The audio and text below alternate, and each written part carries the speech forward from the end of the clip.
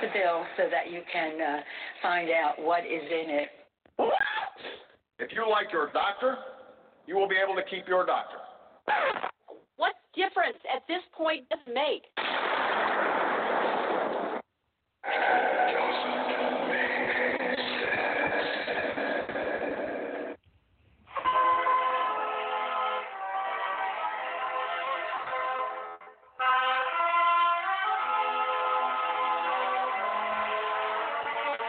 If you're looking to make sense out of what's going on in the world today, then you've come to the right place.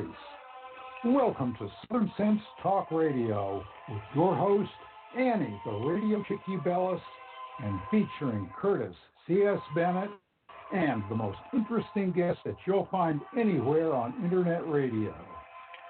And you can join the show and let your voice be heard by dialing 917-889-3675. So sit back, relax, and remember, Southern Sense is common sense.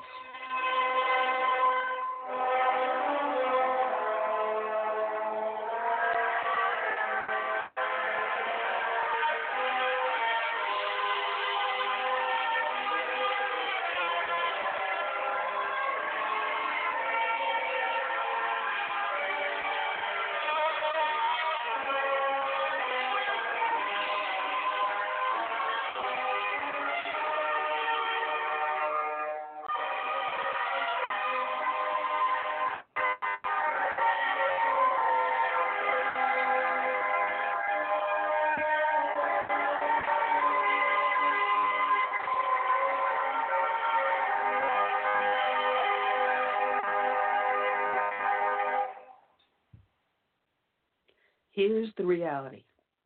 Emergencies usually strike without warning.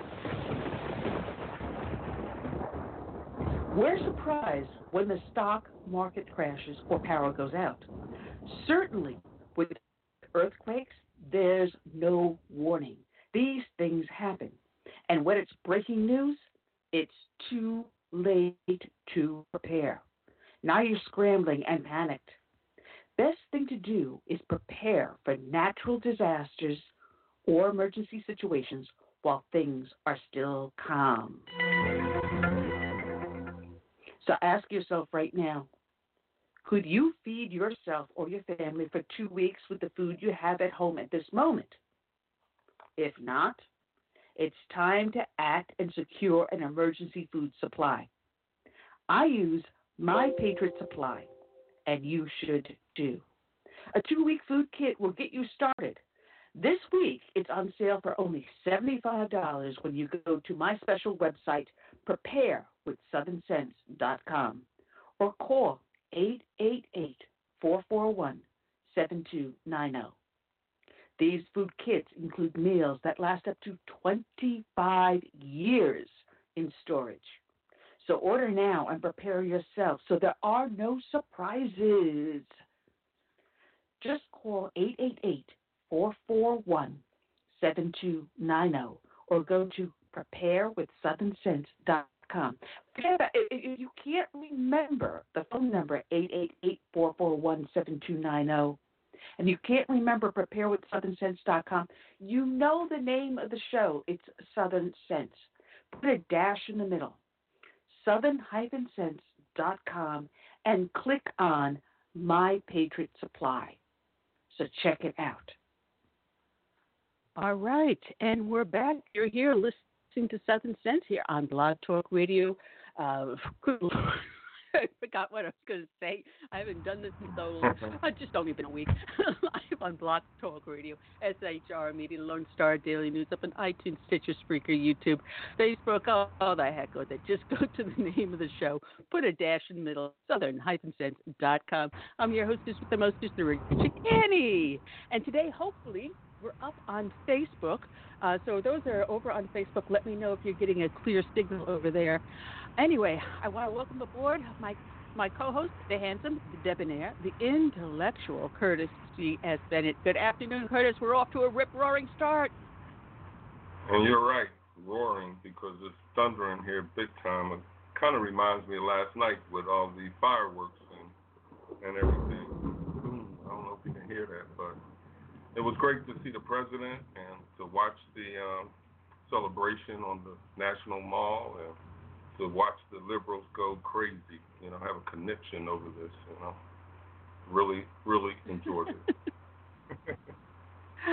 Oh man, I got to tell you, it is a lot of fun, and I'm seeing that we're having a little fun here over on Facebook. So I'm just going to refresh the page there. We got ourselves a great show, a lot lined up here today. We're going to start off with Cheryl Chumley. She is the op-ed Washington Times online person. We're going to talk to her at the first half, and then we've got three musicians that follow, and one of them I was playing last night, and my husband's going, what the heck are you listening to? So it's going to be interesting because people know kind of what my taste is.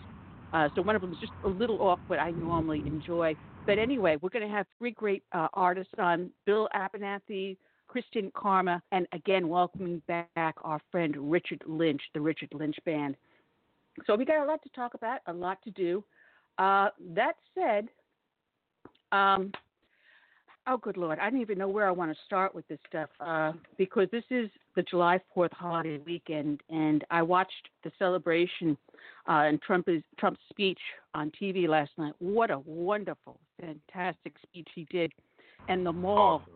And I was pointing to the TV screen, showing my husband where my girlfriend and I were standing for the inauguration, and we were way up front. And I'm watching the crowd that went to the opposite end of the mall, all the way up to the Washington Monument. That's hundreds of thousands of people. Unbelievable. And it was not, as everyone on the left was afraid of, a political speech. It was very pro-American. What is good about America, and what these people that have brought us to this time and place today, who they were and what they have done. Was such a fantastic, fantastic thing to watch. We'll be talking, I guess, about that a little bit.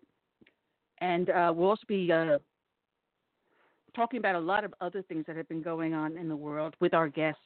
But anyone that listens to our show knows that we start off with a dedication to a fallen hero. And it appears that for some reason, my video is not transitioning on to the new thing. So let's see if we can try to get this to transition. And I don't know what the heck is going on here. It's supposed to be going on to the new picture, and it's not advancing. Anyway, we're doing the best we can. I'm using a different format. We're just trying to see if we can get this to go. And obviously, maybe that might be what I need to do. So anyway, we start off a dedication to a fallen hero. And today's dedication is going out to Major Brent Taylor. He was killed on November 3rd of 2018 while serving during Operation Freedom Sentinel. And I don't know if I'm going to have the time to do all of what I've collected on this gentleman. But this is by Joel Goldstein from People.com. And it reads, Brent Taylor, a Utah mayor and Army National Guard major, was tragically killed in Afghanistan on November 3rd of last year. Taylor, a father of 7, was on his 4th deployment to the Middle East. He had taken a leave of absence from his role as North Ogden's mayor, a city north of Salt Lake City, for a year and was expected to return in January 2019, according to the Associated Press. Officials confirmed that the military intelligence officer was fatally shot by one of the local Afghans he was training. Taylor reportedly died from the injuries he suffered as a result of the small arms fire. His attacker was later killed by Afghan forces. Taylor, who had been a Utah mayor since 2013, had previously served 2 tours in Iraq and was currently on his 2nd tour in Afghanistan. For his most recent trip, the father of 7 was sent to work with an advisory team and train the Afghan National Army while also increasing their combat numbers. Major General Jefferson S. Burton the Adjutant General of the Utah National Guard told the AP. He was with the folks he was helping and training. That's what's so painful about this. It's bitter, he said. I do believe that Major Taylor felt he was among friends with people he was working with. Following Taylor's passing, Utah Governor Gary Herbert released a statement on Twitter and spoke to Taylor's leadership, patriotism, and bravery. I am heartbroken at the news that we lost one of our own today in Afghanistan and feel completely humbled by the service and the ultimate sacrifice offered by this brave and selfless soldier, he wrote. Governor Herbert also spoke at Utah National Guard headquarters news conference shortly after and called Taylor the personification of love of God, family, and country, the New York Times reported. At the conference, the governor claimed he had tried to dissuade Taylor from returning to Afghanistan, but the major was adamant. Taylor explained that he and his wife, Janine Support, liked the Afghans and believed he would be able to help the area and locals. Taylor left behind his wife, Jenny, as well as the couple's 7 children, Megan, 13, Lincoln, 11, Alex, 9, Jacob, 7, Allie, 5, Jonathan, 2, and Carolyn, just 11 months. Prior to his departure, hundreds of the city's 17,000 residents lined the street to bid farewell to their mayor, as he and his family were escorted by police around North Ogden. His remains arrived at Dover Air Force Base. Since his passing, many have spoken out on social media and paid tribute to the fallen major. Most notably, Afghan National Army pilot Abdul Rahman Rahmani, who served along Taylor, penned an emotional letter to his wife and remembered the loving, caring, and compassionate man who helped change his views on family, his wife, and democracy. I gained a great deal of knowledge from him, and I'm a better person for having met him, he wrote in the note shared on Twitter. I'm writing this letter to you about a man whom I considered a close friend and whom I loved dearly, he wrote. A leader, one who was the first to volunteer for any tough assignment. Never stop telling your kids what a great man their father was. He was a true patriot. He died on our soil, but he died for the success of freedom and democracy in both of our countries, Rahani added. Other political leaders, including Senator Orrin Hatch, added to the social media tributes. The city of North Ogden also posted a tribute to their fallen mayor on their website, explaining that Taylor's profound influence would live on forever. We are devastated by the loss of our mayor and friend, Brent Taylor, they wrote. Our hearts and thoughts go to Jenny, their children, and other family members as they deal with this tragic loss. We love them and hope they will feel the love and support of all of us in North Ogden. Today's show is dedicated to Major Brent Taylor. But it's also dedicated to far more than that.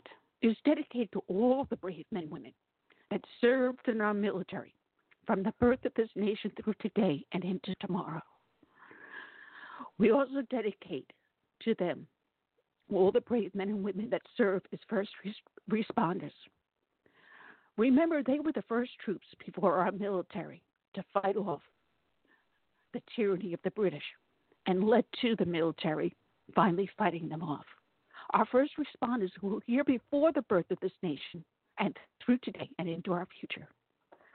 On this July 4th weekend, we dedicate to them this song by Todd Allen Harrington, My Name is America. May God bless each and every one.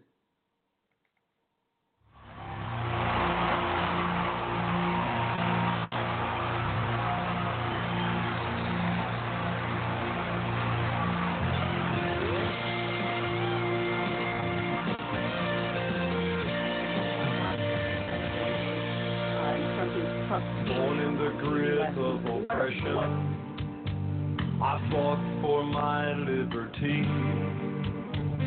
I paid with the blood of my people. Freedom has never been free. Now my door's always open to dreamers and friends. When I'm sad, I protect and defend, because my name is America. I stand proud and free. My name is America. Don't tread on me. I cannot be broken. I cannot be shamed. If you hurt me, I'll get stronger, and I'll rise up from the flames, and I'll always stand proud and free. I'm America, don't tread on me. America is my name. My strength was not taken from others. Others gave it to me. They believe in the virtues I stand for. My respect for humanity.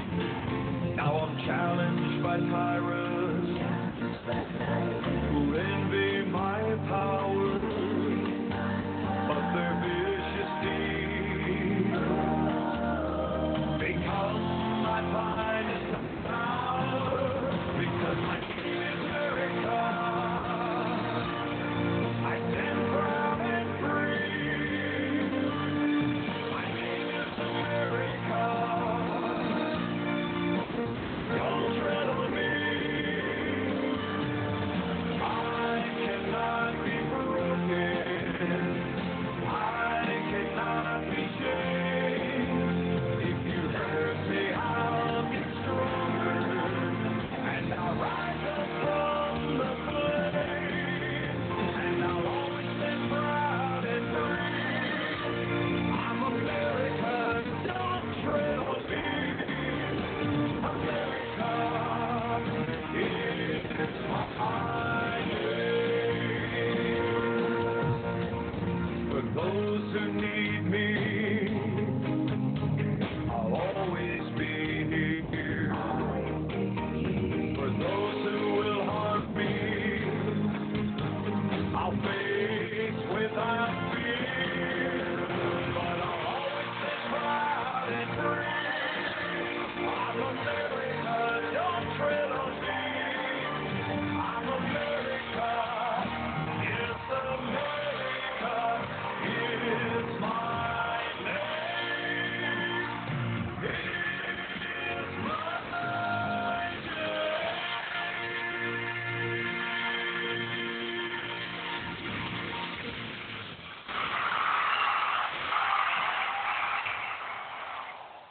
All right, Todd Allen Herndon. My name is America, and you can find him on ToddAllenShow.com.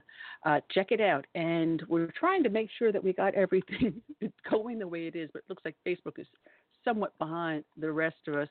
Anyway, hopefully we're getting everything going.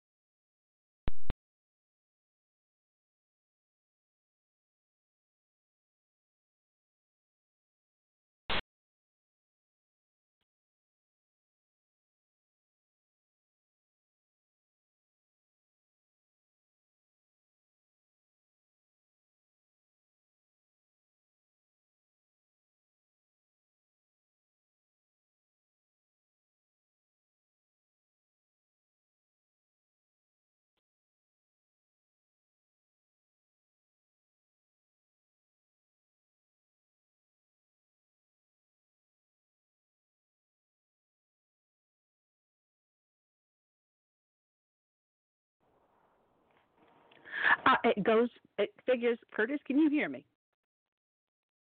Curtis, you got me? I can hear you Can you now. hear me, Curtis? I can hear you now. All right, I got kicked off. All right, we got kicked off. Thank you, Blog Talk Radio, for kicking me off in the middle of a tirade It goes figures. Leave it to Blog Talk Radio to mess up a wet dream. Anyway, yes, we are back and we're live listening on Blog Talk Radio. I shouldn't have said anything bad about on Facebook. Oh, God, trolls in my computer. Oh, my goodness. Anyway, we're back and we're nuts as ever. A lot to talk about. We're going to have Cheryl Chumley calling in about 10 minutes, but this is July 4th weekend, and, you know, everyone thinks it's hot dogs, hamburgers, party, fireworks, beer, beach, whatever. Barbecue. But we forget what it truly, truly stands for. I mean, I can recite the Declaration of Independence. Anyone can. But to understand the truth about the Declaration of Independence, are you aware that the majority of, not a majority, a large portion of these members, these founding patriots that helped write the Declaration of Independence and eventually the Constitution, some of them were as young as 20 years old? It's 20, 21, 25. 25 was old. Jefferson was only like about 31 years old himself. Very on young. the average of 30. Yes. And these young men, with the guidance of other members, were able to create this wonderful nation we have.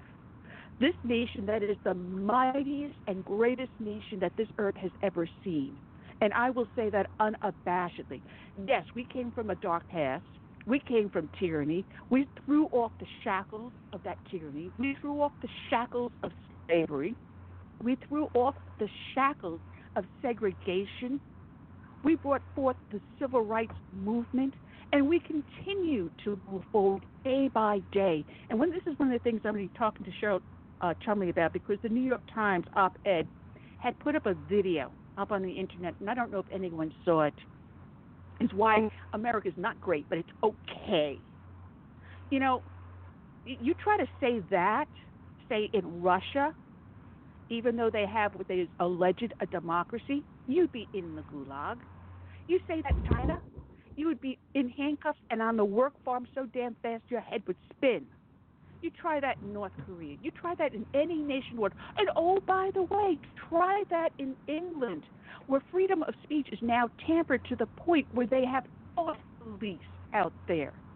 If you think a bad thought, you may find a Bobby knocking on your door in the United Kingdom and is coming to the shores of Canada near you. We still have freedom of speech, and I will defend it no matter how stupid you are when you open your mouth. I will defend it to the death. You have every right to be an idiot, but I have every right to pull you out to your face. You've got me on a tirade here now. So these young men, here's the fate of the founders of our signers of the Declaration. Now remember, the final part that they write in the Declaration of Independence, and this took courage because they realized if one hung, all hung. They wrote that we mutually pledge to each other our lives, our fortunes, and our sacred honor. Honor, your word, your promise, meant something. Today, you turn around and says, oh, yeah, I'm going to send you over, blah, blah, blah, and I'll get back to you. You never see it. People think about giving their word and what their word means to their honor. And this is something today's society is sorely lacking. People of courage, honesty, and honor. These men that signed this Declaration of Independence pledged that, and they knew that what they were pledging. 56 men signed the Declaration. 5 signers were captured by the British as traitors. And the British, oh, how civilized the British are. A spot of tea, please. A spot of tea before they tortured them and then killed these 5 brave men, American patriots. 12 had their homes ransacked and burned. 2 lost their sons serving in the Revolutionary Army. Another 2 had their sons captured. None of the 56 fought and died from wounds or hardships of the war. However, they died their lives, their fortunes, and sacred honor. 24 were lawyers and jurists. 11 were merchants. 9 were farmers, large plantation owners, men of means, well educated. But they signed the Declaration of Independence fully knowing that the penalty would be death if they were captured. Carter Braxton of Virginia was a wealthy planter and trader. He saw his ships swept away from the seas by the British Navy. He sold his home and properties to pay his debts, and he died in rags. Thomas McKean was so hounded by the British, he wanted to move his family almost constantly. He served in the Congress without pay, and his family was kept in hiding. His possessions were taken from him, and poverty was his reward. Vandals or soldiers looted the properties of Dillery, Hall, Clymer, Walton, Gwinnett, Hayward, Rutledge, and Middleton. In the Battle of Yorktown, Thomas Nelson Jr. noted that the British General Cornwallis had taken over Nelson's home for his headquarters. He then quietly urged General George Washington to open fire. The home was destroyed, and Nelson died bankrupt. Francis Lewis had his home and properties destroyed.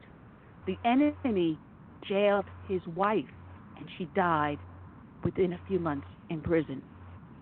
John Hart was driven from his wife's bedside as she was dying. The 13 children fled for their lives. His fields and grist mills were laid to waste.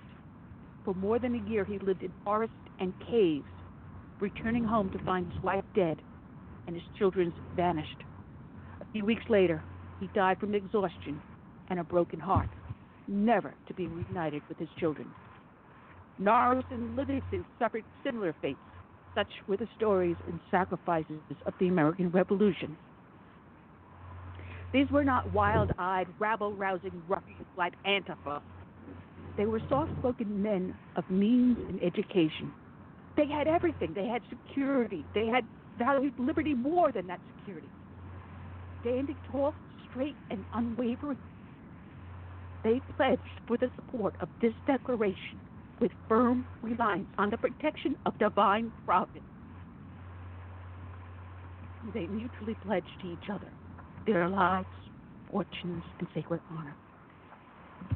And today, we look at Antifa, what they did. We look at the burning of the flags in front of the White House yesterday.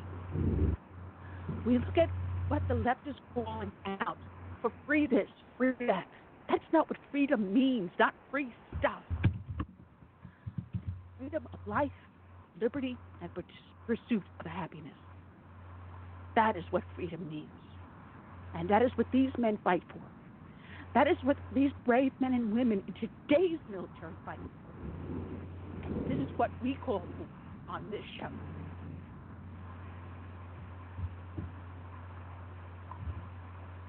Let's not lose sight of the goal that was placed before us by our forefathers to maintain this republic. And that is what is up to us now today to do, to maintain and keep and fight back for this republic. Whether it's not, it's bringing back our government to a constitutional government, eliminating the waste and spending that is unconstitutional with departments like Department of Education and the NSA and other departments within government. Let's claw it back. Let's bring it back to its constitutional roots. Let the states take over what the federal government has no right or business in interfering with. And that is my rant for today. That is my rant for today. Yeah, it's a good one. It's a good one. You know, I've known this for some time, Andy, that Thomas Jefferson and John Adams, you know, they died on the same day, 50 years after the signing of the Constitution. They were, I wouldn't want to say they were enemies, but they didn't really care for each other. But they both died on the 4th of July. Now, what I didn't know was 5 years later, James Monroe. Really weird. What happened? You broke up there, Curtis. I was saying 5 years later, James Monroe died on the 4th of July. That I didn't know till recently.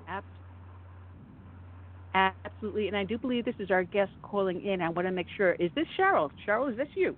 Hey, how's it going? Yes, it is. Happy 5th. Happy 5th. Do you have a 4th on the 5th or the 5th on the 4th? Whichever way. I want to welcome aboard to the show our latest victim. And previous guest on the show. Always a fun pleasure to talk with Cheryl Chumley. She is the online op-ed editor of the Washington Times. And I'm so glad the Washington Times is out there because every time I pick up the post, I want to barf. And you guys are a breath of fresh air. Welcome aboard, Cheryl. Well, thank you for that. It's great to be here. I love chatting with you. I got a question for you because you heard the Democrats or the people on the left going, oh, Trump with his 4th of July celebration, parading troops and everything through the streets of Washington, D.C. It's going to be a huge political rally. He's going to tear up the streets of D.C. Oh, he's doing so many horrible things. And poof, what happened? It was a marvelous, a patriotic celebration and not an ounce of political and anything on the Trump side, except for the Antifa that showed up and started trying to beat people up. Yeah, it's funny because I looked at the headlines this morning and I was expecting to see attack, but the headlines had nothing to attack. I mean, NPR was reporting that Trump's speech was basically along, American lines, nothing political about it. CNN spoke about Trump's talk on the military and patriotism. There were so many naysayers out there who had predicted, as you just pointed out, that Trump was going to go off the rails with the self-congratulatory backpats and so forth and divide America. But all he did was speak about America's greatness. Very inspiring speech, very motivational speech, very American speech. And only the far left of the leftists have come out today trying to swing and condemn at Trump for the speech he gave on the 4th. It was uplifting. Now, I missed the parade, and a friend of mine, Jim Simpson, I don't know if you know him, he's written the books, The Red Green Axis. He's a big teddy bear of a guy, and I was imagining as he wrote me this email, him at the mall, because he was down there. He wanted to see the parade. He wanted to hear the Trump speech, but he timed it wrong, so he wasn't able to get the Trump speech because he had to take the train back to where he lives. But he was making note of the people that were there. And I wish I had seen the parade because I turned around to my husband around 12 o'clock and I said, honey, isn't it about 12:30 the parade's supposed to be on? Can you find it? He goes, well, I can't find it. And so he turns on a movie. But when Jim sent me the pictures, these were some of the most patriotic Americans, Vietnamese Americans, Sikhs, people of all different ethnic backgrounds, but proudly saying that I am an American. Yeah, I may have come from a different background, but this is the country I chose, and I chose its values. And they so proudly were marching. And what glory there is in something like that. Yeah, it's a visual example of what the Democrats always cried that they want. The Democrats claim that they're the party of diversity, party of tolerance, and so forth, the party that just wants to open borders to the melting pot that we can become. And here you have the exact visual in your face televised example of how Trump and his administration embraces that just by being themselves. We don't just have political talk with Donald Trump. We have an administration that actively campaigns for and welcomes in those of all ethnic backgrounds of both sexes, of which I'm going to go on record and say there's only two, no matter what else is out there, but of all political walks of life. It's just Trump really does embrace all types of people. And I think he has a genuine respect for, love of Americans. That is true. And I had a crack up because I was passing through the living room and my husband had the news on Fox. And I think it was the five were on the couch. And one of the liberals on the couch made a comment, well, Trump was always a Republican. He was a Democrat at one point. And I looked at my husband and says, wasn't Trump photographed multiple times in the Reagan White House? So what made you think he was anything but a Republican? Yeah, he may have donated to both sides of the fence because of his building projects, but it doesn't mean he switched political parties. They still want to claim that, he's a liberal at heart. Yeah, and it's not even so much the party affiliation you claim. It's the Democrats, when they switch parties, they seem to do it so very frequently for political expedience's sake. Look at Charlie Crist down in Florida when he couldn't win as a Republican and then he switched as a Democrat, or perhaps it was an independent. Look at Bloomberg in New York, who switches parties all over the place. With Trump, if you look at his background, which was not political, right? He was a business guy. He did what business people do. He reached out to all people, both parties, because of pragmatic business reasons. And now that he is playing the political game, wearing the political hat, he has the same demeanor. He has the same, affinity for people of all walks, all politics. He just doesn't, he's not a partisan. He's a pragmatic, I think, is what it is. And I think the left tries to pigeonhole him and label him one way to make it easier for the left to criticize him. Yeah, it's amazing what they did, and I love the fact that out in Oregon they're finally saying, well, maybe we should have Antifa wearing these masks and goggles when they're going to attack. Maybe we need to take them off so we can identify them and prosecute them for assault. It might make it a really good idea, don't you think, Cheryl? I actually think I favor the people who would like to label Antifa a domestic terror group, because that's exactly what they've become. I think you could make a case that these people, when they rally in public, they need a heavy police presence, and they should be regarded and labeled as domestic terrorists and treated accordingly. And if that means regulating against their ability to wear their face mask in public, so be it. This is America, and you don't have the right to terrify and terrorize people under the guise of exerting your First Amendment. It's funny because when we had our Tea Party rallies, we had to go out and get crowd permits. We had to then contract with the local police department for security and pay whatever not fines, but permits for that. We had to have also our own internal security plus cleanup crews.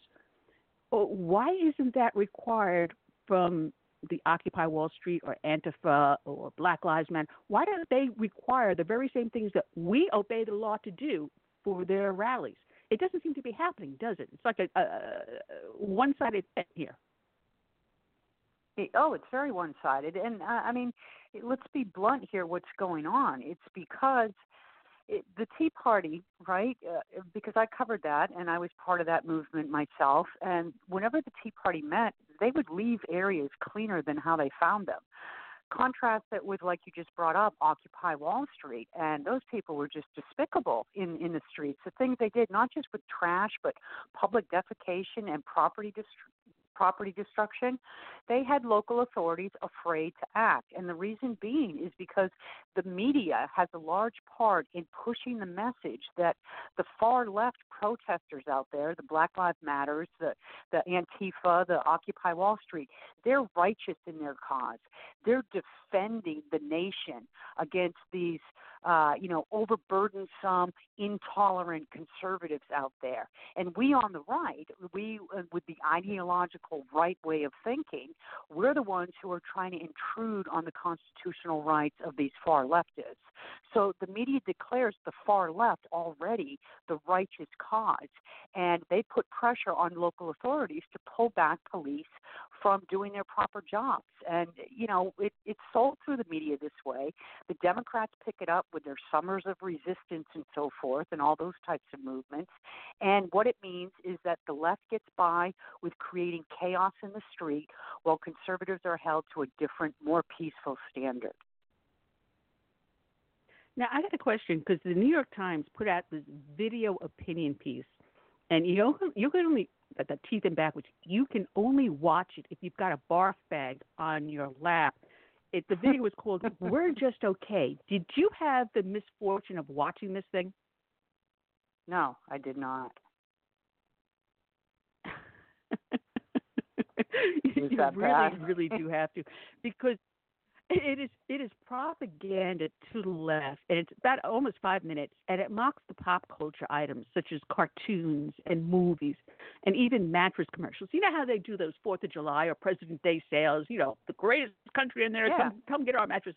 You know, it's a schlick. You know, they were the narrative they were pushing is that America is the greatest country on earth before playing devil's advocate, and then they quote a UN development and leftist organization, the Organization for Economic Cooperation and Development, using these stats, which of course you know are skewed, and they call it basically the Gold Club of 36 countries, predominantly wealthy, Western, and democratic. Yeah, how does the United Arab Emirates be that? And it says, unlike most golf clubs, this one has some diversity. Now tell me a golf club in the United States that would not admit Tiger Woods. Maybe 40 years ago. But you walk into any golf club, you're going to find a diversified number of people there, as long as they enjoy the game of golf. It's a common thing there. The golf clubs today do not discriminate any longer. They may be talking like 40, 50 years ago, but not today. Anyway, it says America is the richest country in this club. Yes, probably true. But they also claim that we're the poorest with a whopping 18% poverty rate. Now, I looked at this 18% poverty rate, so I looked a little bit further. And sure, according to American standards, to our style of living, to our GDP, yeah, maybe we have people considered in the poverty level at 18%. But when you compare it to the rest of the world, where you have individuals in Africa and in Asia living on just $2 a day, look at Venezuela and their economy. I would say 80% of their country is in a poverty rate. But when you compare an American person in poverty, you've got your free cell phone, you've got your free internet, you've got your free housing, your free health care, you've got food stamps, you've got clothing, you've got access to anything and everything. And when you compare our poverty person to someone in Africa or Asia or South America, our poverty person looks like a millionaire compared to theirs. I mean, they just skewed everything here so badly. Well, first off, it comes from the UN. So you know it's coming at America from an anti-America standpoint, a globalist view, and so forth, a far-left socialist vision of humanity. And second off, if America has such a poverty issue, why are all these poverty-stricken nations and wealth nations beating down the doors to sneak across our borders? I mean, if America needs that much help, then people should be fleeing here. But I don't see anybody fleeing America. It's exactly the opposite. And we're having to beat them back at the border. So that right there tells you the UN is just, not that we don't know this already, but it's just yet one more check mark in the long, long list of the UN's propaganda against the United States, all aimed at bringing down America, exploiting our resources for global purposes, but at the same time condemning us. It goes on to say that one of the things that we have poor ranking is the cost of health care, private paid health care. Well, heck, before Obamacare, I mean, when I was a kid growing up in the 60s and 70s, if I needed to go to the doctor, I walked the several blocks over to my doctor's house. We went in, and if you didn't have the money to pay, he would turn around and say, listen, we'll work it out, and he would work it out. It would be, hey, all right, fine, it's $5 a month, $28 a month, whatever you could afford to pay, we'll pay it off, no big deal. We had health care no matter what.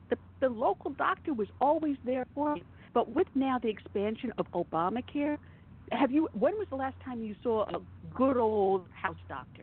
Never anymore. I mean, I'm lucky enough to have been able to afford a concierge doctor, so when my husband was ill, I called him up and said, I need you to come to the house, and he will because of that concierge service. But we didn't have to have that decades ago. We had the health care we needed, and it was freely given in a lot of instances, because if you couldn't afford it, it would be pro bono. But now today, Cheryl, they say that everyone doesn't have access to health care. That is the biggest line of BS because in the late 70s, they passed that federal law that if you show up in an emergency room, it doesn't matter if you have insurance or not, they must treat you. End of story. You got an emergency room near you and tell me a community that doesn't, you've got health care, don't you? Exactly. And the left has been very successful in changing the narrative about healthcare in this country from being a private market family consideration, something that you do as a responsibility to take care of self and family, to making it a human right. And we're not talking, when they talk human right healthcare, we're not talking just in general that morally speaking everybody deserves good health care. They're talking taxpayer paid health coverage for every man, woman, and child in America. And I have a very long history with the health care now in America. My husband has had a long-running health issue since 2008, and we have seen firsthand how our private insurance companies, we have always carried 2 health insurance plans on each of our workplace health coverage, and we have seen how the premiums have just skyrocketed under Obamacare. So now it's practically to the point where you have to pay half your year's salary in premium and deductibles before you can even tap into your insurance coverage plans. It used to be you go to the hospital, you pay your, a few hundred or your $1,000 cap deductible for the year, and you were covered. Now you pay all year long for the same type of health care coverage, and that's due entirely directly to Obamacare. I had worked for. I'm sorry. This is my co-host. Go ahead, Curtis. I just get put off by people who believe that health care is a right, reparations are a need and a must, and that remedial jobs and low wages are some form of slavery. It's almost like they're trying to recreate the 30s and 40s and before in America, when this land was never founded on collectivism. It's all about the individual. And there's no reason why any of us shouldn't be what we want to be in this country. We got people that come here all the time from overseas, and they go into business, and they make it. And then we have people who've been here all their lives, and their family tree goes back a couple hundred years, and they still have their hands out waiting on government to do everything for them. So I say to those people, try to participate in this republic. Few countries could ever say that they have the opportunities and freedoms and liberties and that we have. And I think a lot of our people just waste these opportunities. I think you're absolutely right. Well said. And the problem is what you just alluded to, that collectivism has taken root in our country, and our nation was founded on the basic principle that our individual rights come from God, not government. And right. Now the dumbing down of school teaching of true history, the onslaught of socialism that's coming into America, we're losing that core concept, and that's where all this other stuff is stemming from.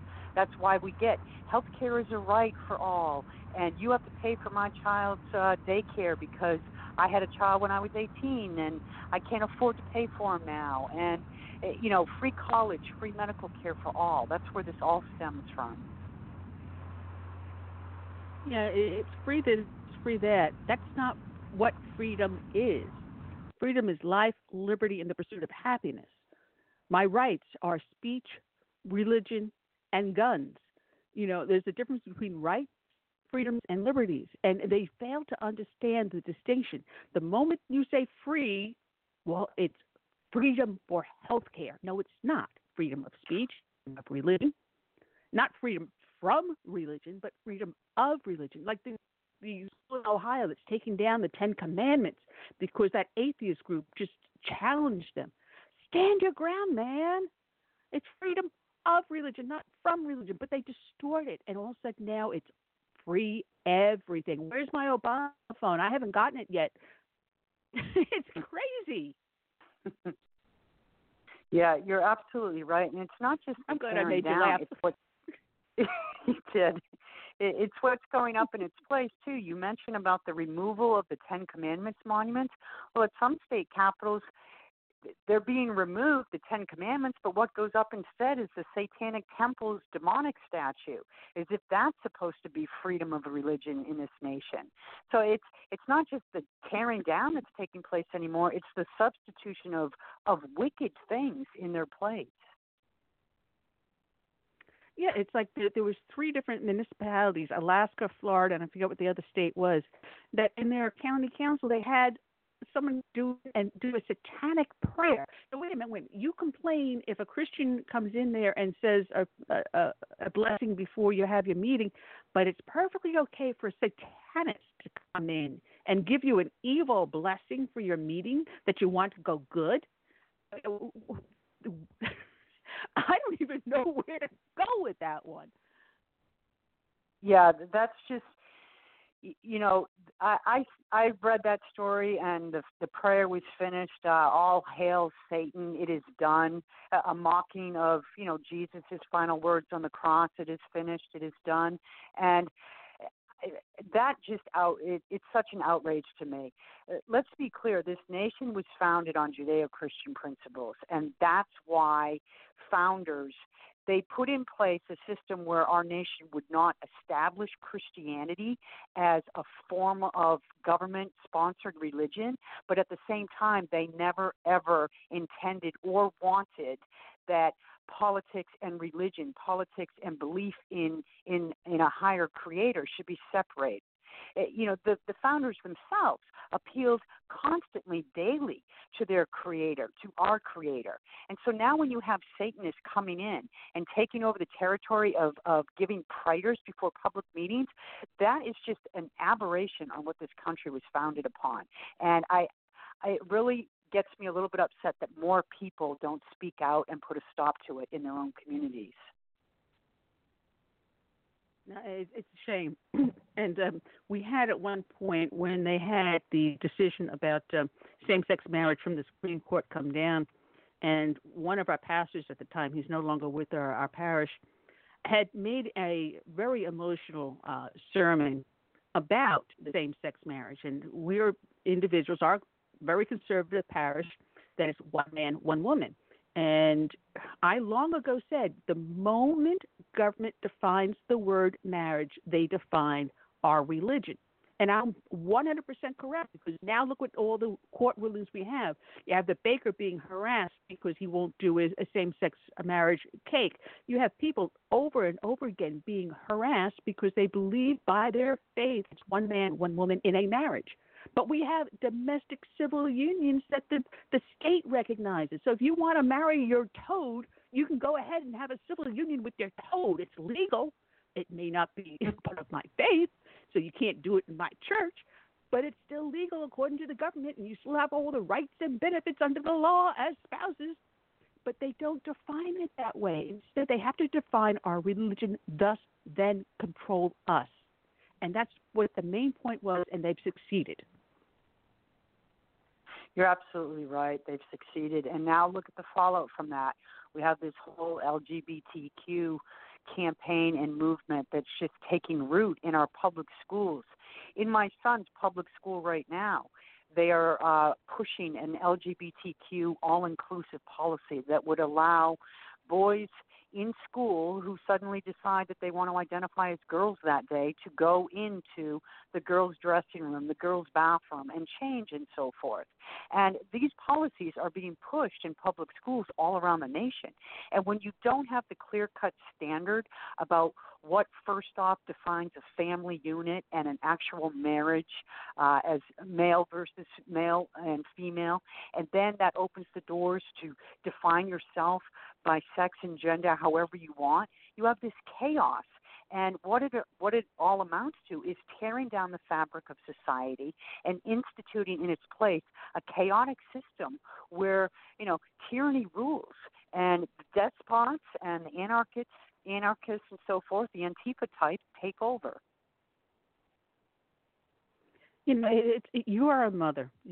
Thank you, bless you for your children. I hope they're healthy and happy with you and your husband. But I came across this. Xander Gibbs sent it to me. He's a great guy, and it was a tweet that someone put up. And I guess this girl thought she was being really smart and wise. Her father had sent her a happy birthday. Obviously, they're estranged, so he was trying to reach out to her, and that breaks my heart when I hear something like this. He goes, "Happy birthday to my little girl. I think about you often. I hope all is well." And then she posts on this, I don't care if it was too harsh. He, my dad, need to be told the truth. This is what this young lady wrote to her loving father. I mean, had I even thought of doing this, my mother would have turned me over upside down and turned my eye black and blue. She wrote, "Look, I have been holding off replying because truly I wish you no harm or ill will, and the truth is going to hurt you. Please stop trying to contact me." Oh my God, that had to have been cut like a knife. We don't have a relationship because you choose to remain the way you are, and that energy is toxic to me. When she was writing this, I thought maybe her dad had a drug or drinking problem, but no, this is what his problem is. If you can get to the point where you renounce your support for Trump, quit being on the opposite side of reproductive freedom, and treat me like an adult with my own agency instead of your little girl, maybe I will consider it. But you won't do these things, so please stay out of my life. Cheryl. Oh, wow. Trump derangement syndrome at its worst. Yes, you did. Wow.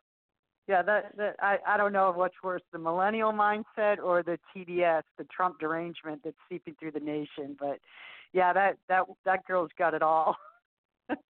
Jeez.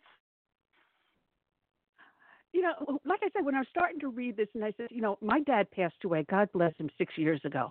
And I was lucky. My husband and I, my sister and her husband, were able to make it down just days before he passed away.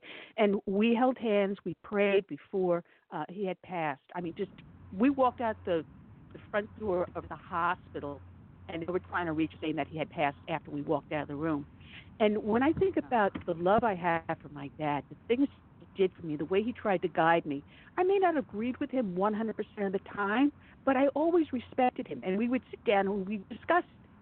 But this, unfortunately, is a young lady that won't even be willing to sit down with the father reaching out to her. And that's what we see in today's society. It is so hurtful. And no wonder why some parents just simply walk away from their family, because what are you going to do with someone like this? What do you do, Cheryl? Yeah, because you're competing with the whole social media system. So now someone like that girl, she runs a message like that on social media, and all the boo-hooing, whiny millennials rally about her and pat her on the head and tell her how her self-esteem comes first and she's right expressing her feelings and so forth. And she gets commended. She gets patted on the head that she did the right thing. So how can you, as a real parent, as a real person, fight against that? You can't. You can't correct this millennial whiny mindset, the snowflake thought process, until they are confronted with the harsh realities of the world themselves. And I think soon enough they will be, because as our age group grows up and gets sick of dealing with them, they're going to have to take on the problems of society on their own, and they're going to find it's not as easy as just, expressing a feeling of offensiveness and somebody fixes it for you. Well, Cheryl, it has been so much fun having you. I knew that was going to get you to laugh. I knew yeah, I would do that. It sure did, Ann. Thank you.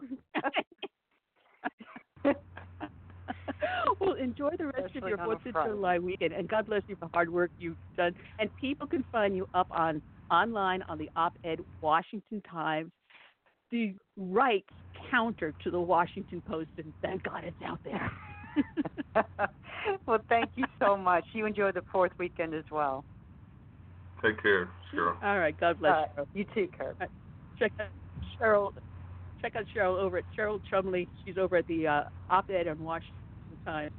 She does a lot of hard work over there. I love this woman, really do. Want to welcome a new victim to our show. He's up and coming. Actually, he's got quite a few good hits. Abernathy. Good afternoon, Bill. How are you today? Well, good afternoon. I'm doing great. And you? Oh, we're just having a Lollapalooza over here. I was Man, just looking at I was just looking at your website. Yeah.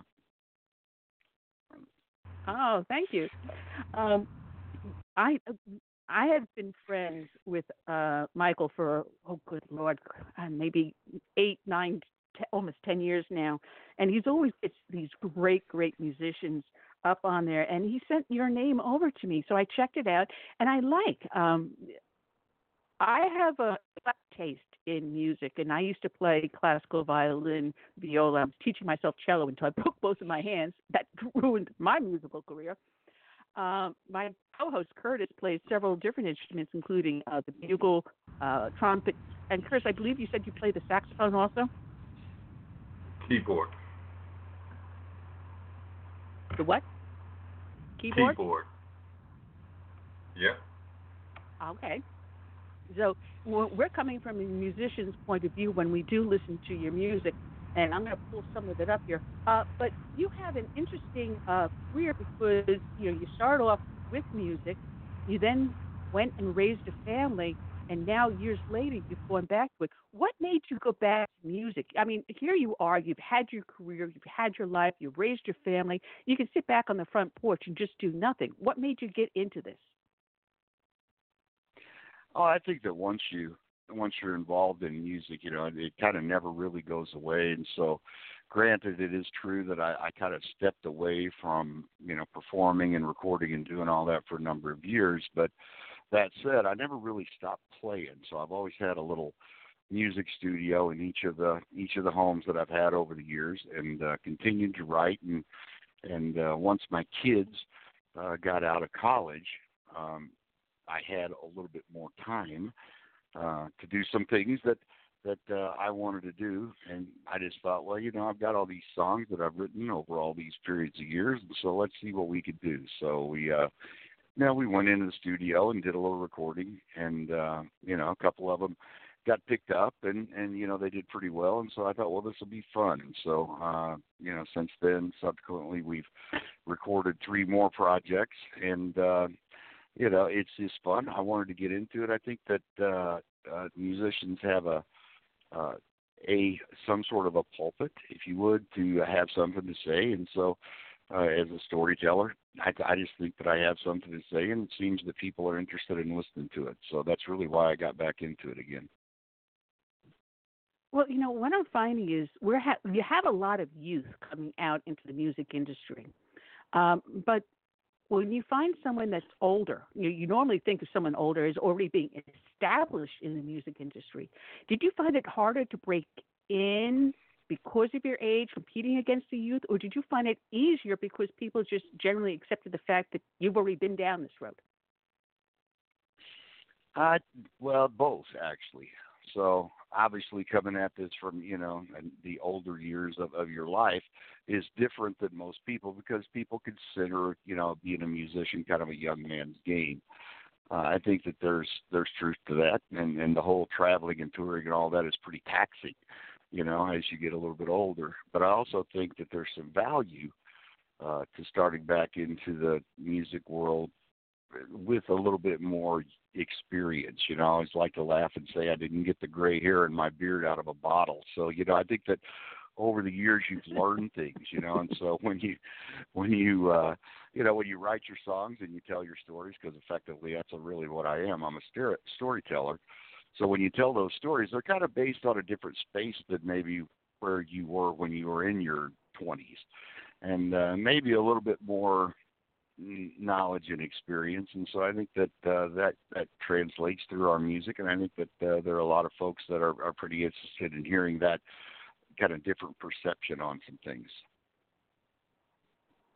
Well, it's funny because I listened to all the songs last night, and I was making notes, and I noticed that most of the songs you wrote talk about something that happened in your life, and you just mentioned about how taxing it is being on the road. And just for the fun of it, I want to play one of these cuts, and the note I put next to it is that it starts off reminding me of the song Thunder Road. I don't know if you were aware of it. I'm sure you're aware of the song Thunder Road. And I was wondering, did you have that sort of lick in mind when you started the song off? Which song is it? That I could tell you. Oh, I'm sorry. I should tell you that. Doy, Whiskey Road. Whiskey Road. Interesting story, actually. I co-wrote that with a friend of mine that I used to play music with back in the day, and he had a bit of a struggle, with the bottle, if you would. And he had kind of straightened himself up a bit and came over to my house one day. I hadn't seen the guy in 15 years. And he started telling me his whole story. And he said, yeah, man, I've been traveling down this whiskey road, and I'm trying to finally get my way out of it. And he and I just sat together that afternoon and wrote the song. It was I didn't have any particular lick in mind, and if you really want to know, the opening lick to that song, which is what I think you're probably talking about, was actually written by my son. So my son is a bit younger than me, obviously, and he likes to play music a little obviously. bit. And, he told me that he took my version of Whiskey Road and whiskeyed it up a little bit. And that lick, the opening lick for that song actually came from him and his whiskeying up my Whiskey Road song. So there you go. Well, this is to you and your son, Whiskey Road by Bill Abernathy. And the album, if I make sure I get this correct, is called Willow Creek. So here we go, Whiskey Road. Do it my way, damn it.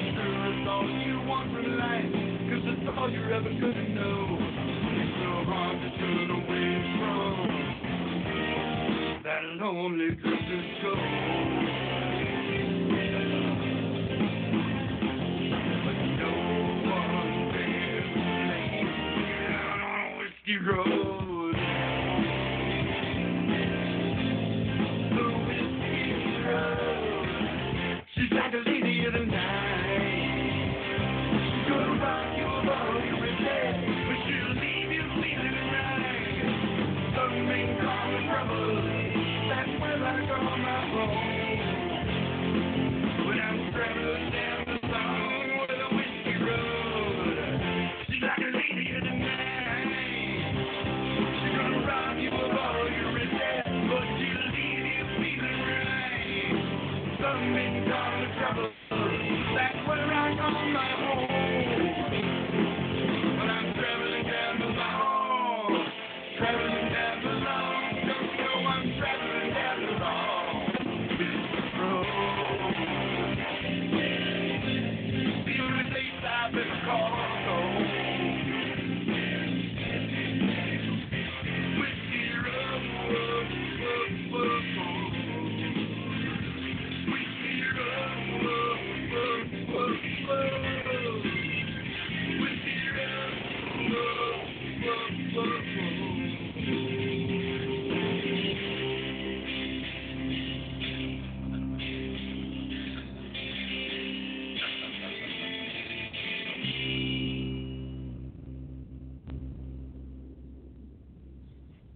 always that beat and that hangover ahead. Whiskey Road, Bill Abernathy. We're speaking with Bill Abernathy, and his new album out is Willow Creek. Bill, it is a fun album, but it also is an album that makes you think. Because we all have someone in our family under this type of a situation, and you want to reach out to help them, but you can't do that until they seek that help. True. Yeah, that's very true. That's very true. And I was very pleased with my friend who helped me write that song, that he did actually come to the point where he realized that it had become a problem for him and that he needed to do something about it. So kudos for him, and kudos for us for sitting down and drinking a nice cold glass of lemonade and writing a song about whiskey. There you go. Well, I'm drinking my earth water. Not my whiskey, my earth water. Mm. I think if I were to have any shot of anything right now, my doctors would kill me for the health scare I just went through with my heart and everything. So Annie is on my wagon for quite a while. I got a question for you, Bill. It's a great album. It's a great album. You've got 11 cuts on it. One of the things I found very moving is your song about changes. And there were some certain transitions I noted in the song. But people, one of the things that people always expect, here you are, you may be in your 50s and 60s, and you're still thinking like a 20-year-old. And then you end up doing something stupid and go, oh, my body can't do that. Or you try to look back and say, well, I used to be able to say doing this when I was 20, but now what has changed? So people keep on looking at the past, not realizing that's not where their future lies, is it? No, I think that, and thank you for bringing up the song Changes. It's actually one of my favorite songs that I've written over the years, because it's really the one constant that every one of us has in our lives, right? The one thing that happens every day is that something will change. It may be something professional, it may be something personal, it may be an emotional thing. But one thing that you can always count on is nothing is ever going to be the same, and everything is going to change. And really, the impetus behind that song is to say that it's how we react to those changes and how we embrace those changes that really help us become who we are. And, the tagline in that particular song is that change always teaches us to be everything that we're destined to be. And I think that's very true. I look back, over my life through music and in my professional career and all the things that I've done. And each time, I got a curveball thrown at me. Each time something that showed up that really wasn't expected. As I worked through that, I learned more and I learned more. And I became, I think, a better person over the years because of that. So, I think that our ability to understand what those changes are and how to adapt into maybe a different environment or a different place emotionally or a different place professionally is really the key to being successful across the various elements of your life. When I was thinking of it, I was thinking of not just on the personal level, but I was also thinking on it on a different level because I live in a coastal area, and I keep on hearing some of my neighbors screaming out, climate change, they're going to swallow up my home. And I'm thinking about, you idiot, a couple of millennia ago or something like that, this continent was underwater, and probably, in the near future, somewhere along the way, this continent may end up being back under the water at some point in time, long after I'm dead. But what made you think to build your home on a beach, knowing that tides come in and out, and it just might wash your house away, and now suddenly I'm responsible for your house? I was thinking about that as well as the emotional, because the world changes. It's not just our personal lives, but the entire world changes, and unless we're able to adopt and adapt to those changes, we're not going to get anywhere. All we're going to be doing is fighting each other for the rest of our lives. Yeah, no, I agree. And to reference what you mentioned, sometimes when you make decisions in life that maybe aren't the best, maybe you built your house on the beach, whatever the case may be. When you make those decisions, you have to own that, right? You have to own that. You have to say, I made that decision. It's my responsibility. I've got to do something about it. And I think that's one of the things that that particular song can bring out is that, you know, when you decide to do something, own it, man. You know, you can't blame it on somebody else. You can't blame it on a million other things, you know. When you make a decision and you do something, you know, own it. And if it turns out to be great, more power for you, you know. Big kudos. If it turns out to be a mistake, own the mistake, learn from it, and move on, you know. So that's kind of my thing. There you go.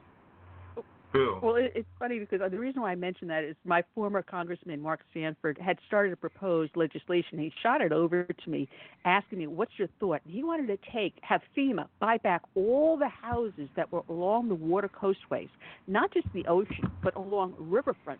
And I'm like, I'm going to use my tax dollars to pay for someone else's bad decision? No, I don't think so. And I don't think FEMA has the budget to buy every single coastal home up. Not a good idea, Mark. Not a good idea. Curtis, go ahead. I cut you off.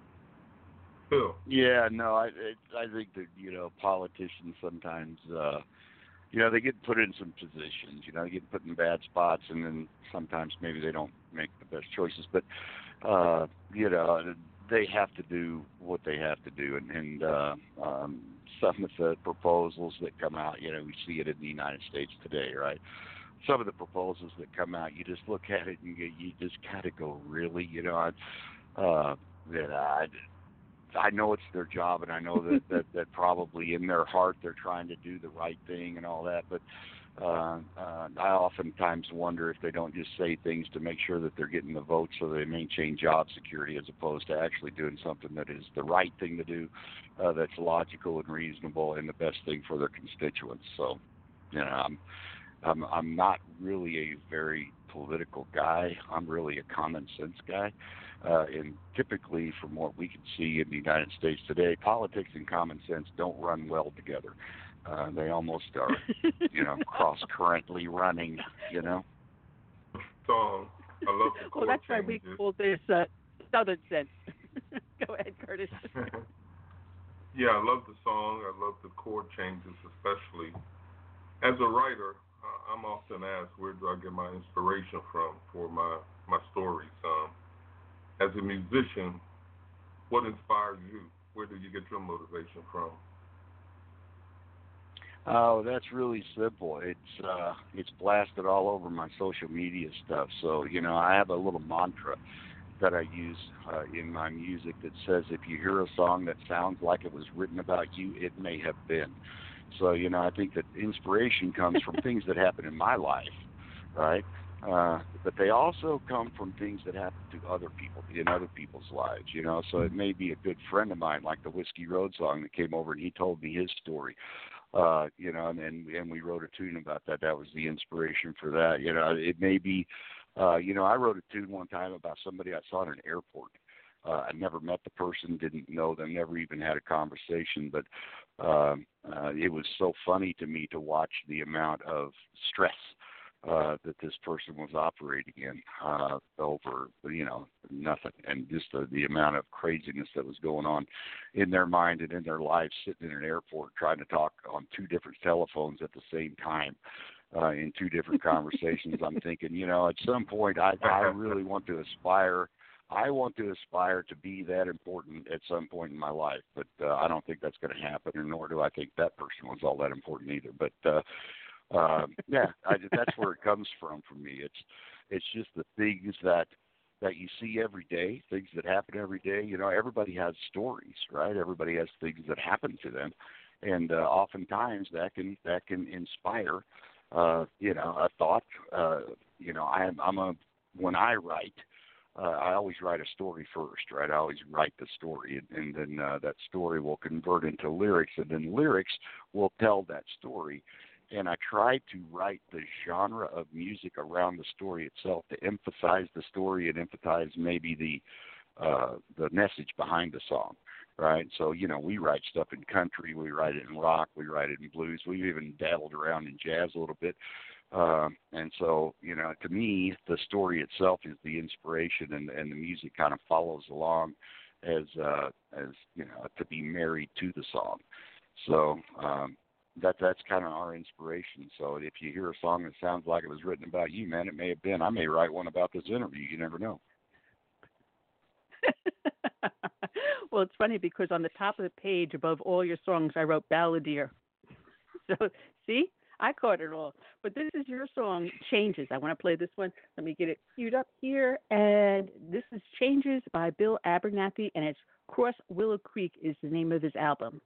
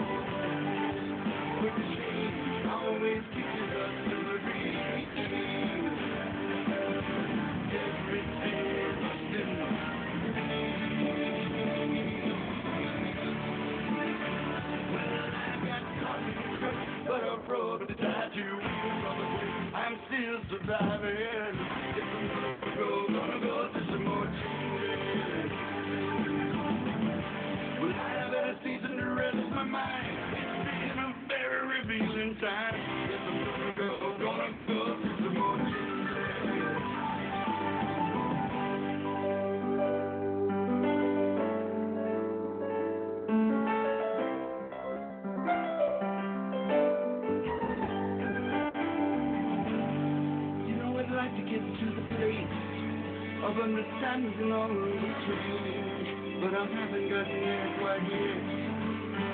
You see, all I really understand is that it's made me such a better man. I can't wait to see what happens next. No, I can't. There's places in our lives that come and go. It's what we do and do not know. Change always does to be.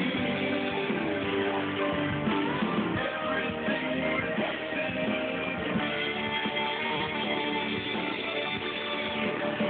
Well, I got caught in the drift, the road with the tattoo wheels on the cliff. I'm still surviving. Gonna go, there's some more changes. Well, my mind, it's been a very revealing time. Gonna go through some more changes. Well, I guess I'm gonna go through changes. I guess I'm gonna go through some changes. Yeah. I guess I'm gonna go through some changes. I guess I'm gonna go. Guess I'm gonna go through some changes.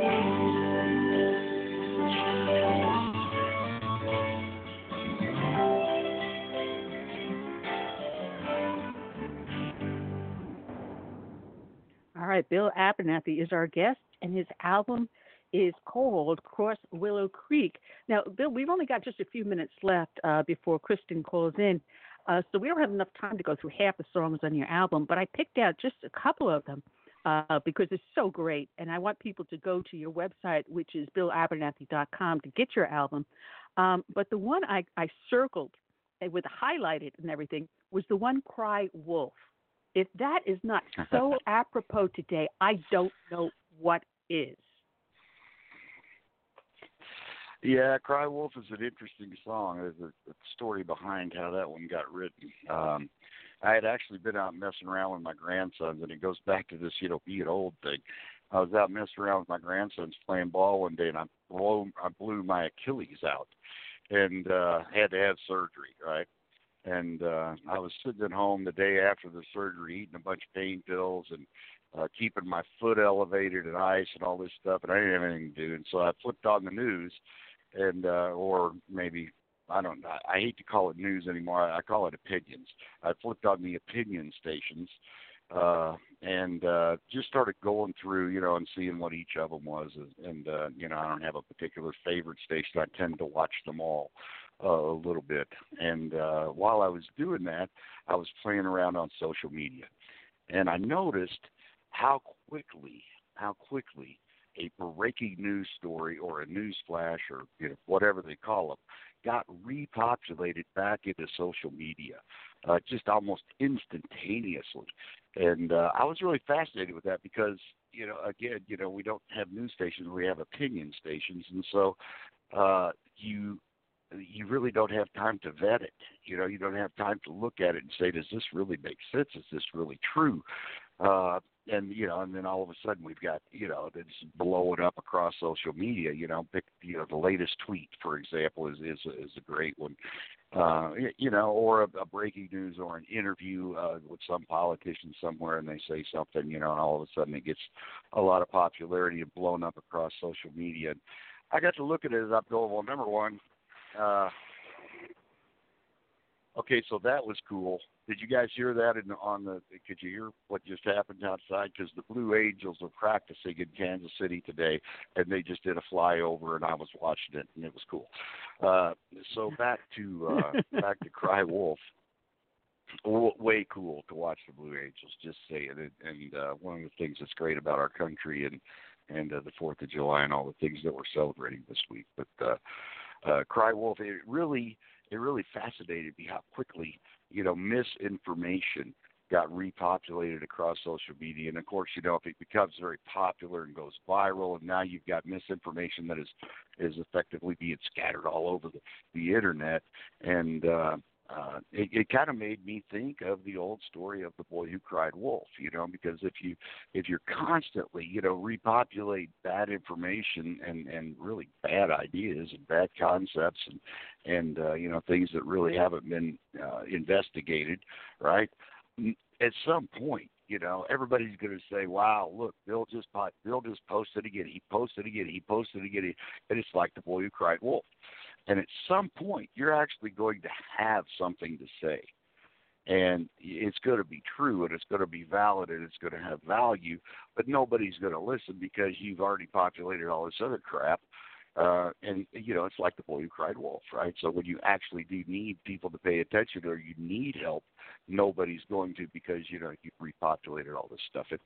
And obviously, I was in a bit of pain and I was eating pain pills, and Cry Wolf just came out, because it kind of frustrated me. I got a little frustrated with that one. You were high. No, I wasn't really high.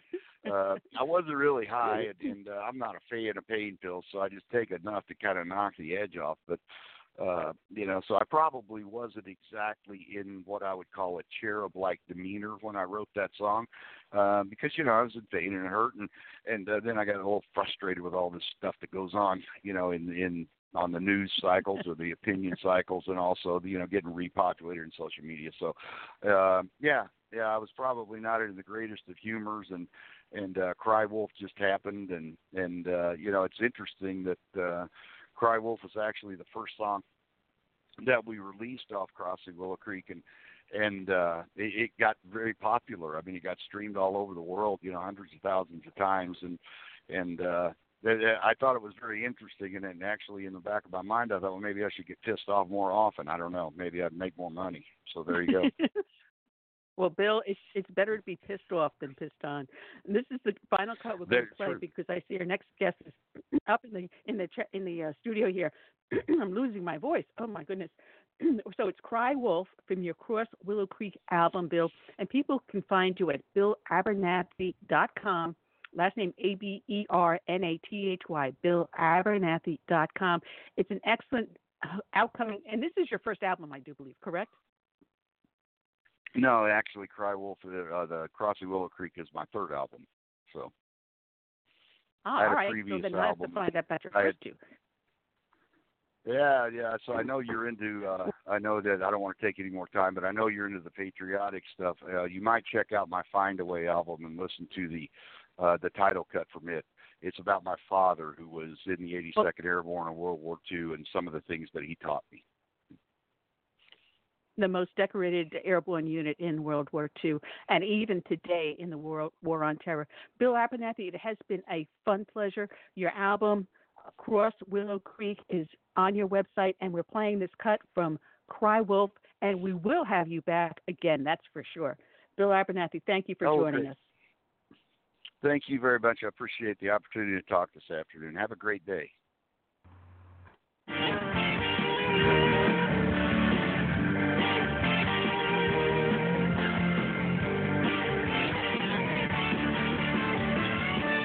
Crying wolf, we gotta recognize the beast in the tracks.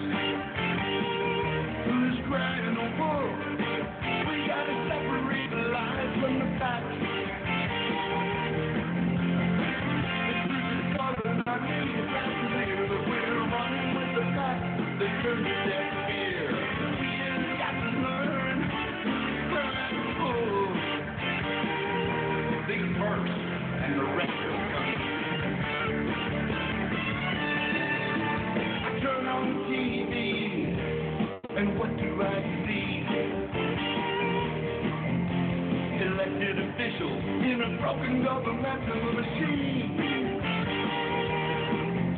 assuring all the masses they are building this American dream, of spending all the time debating the latest tweet. Your tax dollars at work. I turn the next channel. Your smile so bright, spreading the gospel that everything's alright. Keep sending me your money market 501c3,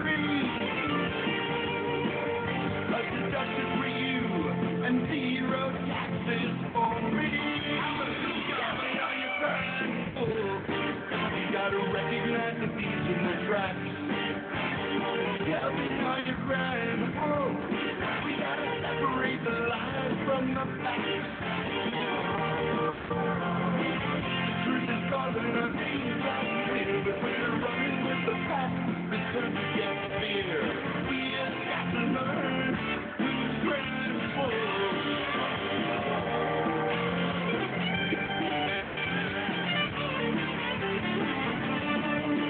You both stand owls in your meeting.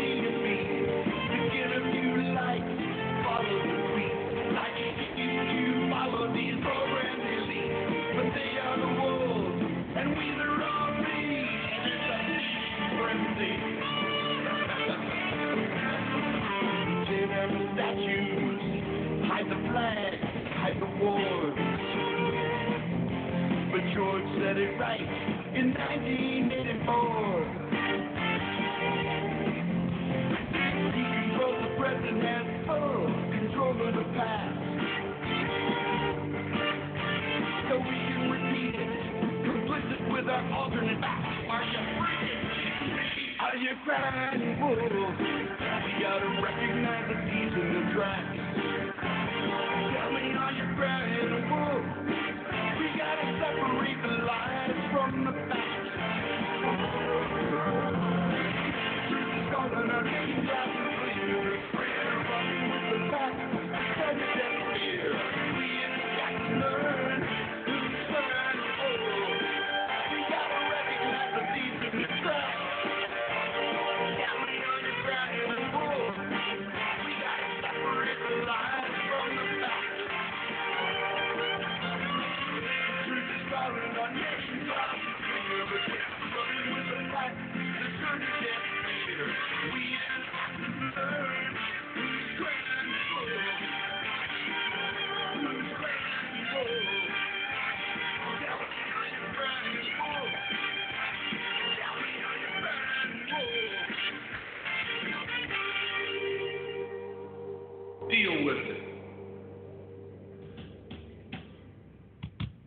check out BillAbernathy.com. Our next victim is in the bullpen. Let's welcome aboard, first time to the show, Kristen Karma. Good afternoon, Kristen. How are you today?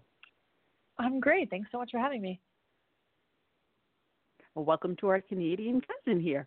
I was reading your bio, and it was extremely interesting. I don't know if you had the same parents as I had, but go through the music lessons, the ballet lessons, and I got to be honest, I was an extremely graceful ballerina. I was learning how to do the dance and everything because my mother would teach me the steps. I would watch it on the TV, and she'd bring all of these things home. The second she made me enroll in ballet classes, I ended with 2 left feet. And I'm telling you, it didn't help at all. I mean, I ran into things, broke things.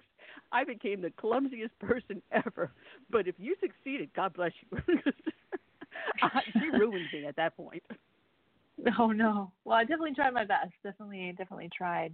I kind of enjoyed the lessons, but it came to a point where they actually told me that I would be too tall to have a suitable partner to dance with. So it's kind of, my hopes and dreams at that point were a little bit shattered, and I kind of moved on to something else and found music. So it worked out in the end. Yeah, because growing up, my father didn't play an instrument. My mother did, and very badly. But she did encourage all of us to take up, musical instruments. And my 3 siblings all went for either a woodwind or a horn, where I ended up choosing a string instrument. Growing up in your family, you have the musical training in the background. You had the professional voice training also. I had somewhat semi, and I got a opera singer yell at me because I didn't continue my lessons. But you were able to take this and bank it into a musical career. And not only that, you happen to be a studio nerd. Yeah. I mean, it started from, I kind of begged my parents for a piano, and they, I came home one day and I just remember, being able to sit there and trying to learn as fast as I could and go through everything. And then I kind of went on for, lessons from there. And, I really didn't kind of appreciate music and learn all about the instrumentation until I joined the Air Cadet program, actually. So, there I was learning saxophone, and from there I just kind of branched out to everything I could get my hands on, whether it was a brass instrument. I think I tried the trumpet and the baritone, and went to drums and just everything, and kind of explored. And it wasn't until about 10 years ago that I actually went and decided to do this professionally, and got involved in the voice lessons and got into songwriting. And but it was definitely that first moment of asking my parents for a piano that it kind of just took off, and just the love of music just sparked within me. It's funny because you get musical teams. You'll have one that writes the music and one will write the lyrics. Do you do both, or do you have someone that you work with? No, I do both. I usually go through the music first and then come up with the lyrics later. But it really depends on like the day, the mood, or the inspiration. I've got hundreds of voice memos on my phone, and just little notes with the jotting down either some chord progressions or some phrases or some lyrics or some ideas. It's usually the music comes fairly easy to me. It's the lyrics that are a little bit they take a little bit of time for me. Yeah. Now, music wasn't your background. You had a fairly conservative upbringing, but you've got a rebel in you too. You've got that person that is a strict disciplinarian, where you want everyone to show up on time for the practice, for the show, and everything else. But you've got a little imp in you, don't you? Yeah. It's interesting. I definitely, people showing up late or just, being lazy with the timelines or whatnot it's kind of a little pet peeve of mine, and I kind of get a little, anxious in that way. But I think that's, exactly the conservative background, being in the cadet program, where it's very, very, it's based off the military program. So, I've got that, and then the world of ballet and dance is very very strict in what you have to do in positions and whatnot. But yeah, it's other than that, when I have that side, but then when I get on stage, it's kind of like that just kind of floats away, and I just have like this alter ego just kind of thing that comes out, and it's I want people to have fun. I get off the stage and make sure they're dancing and make sure they're enjoying their time, and just really kind of being the life of the party, and just kind of making sure that everyone is just having fun in general. Now, Michael only sent me just a couple of your songs, so I didn't have enough time to do a full research like I really wanted to. But is this your first album that you have tried on or not? No, so I originally released a first album in 2010 called Destination Unknown, and since then I've been releasing a few singles here and there, and just kind of exploring different kind of molding different genres, whether it is I dabbled in a little more dubstep, a little more electronic, that kind of thing, just trying to figure out what I really like, and I've come up with this pop music that I have now that is incorporating different rocking guitar solos, dance beats, infectious melodies, that kind of thing, and combining it all into one. So right now I'm working on my next album to release the end of the early next year. And so I've just released the second single off for the album, and yeah, it's been doing really well. Well, one of the songs that Michael sent me was one called I Wonder Why. And we all go through life and we have relationships, and you think everything's going great, then everything falls to hell in a handbasket. Do you write from personal experiences? How do you get your ideas? Absolutely. It's 100% personal experiences. I feel it's more authentic and it connects more with the fans out there. I have, sung other people's songs, and it's just not the same. It's not the same passion. It's not the same, just getting myself behind the song. It's very difficult. So, yeah, it's all authentic. It's all experiences.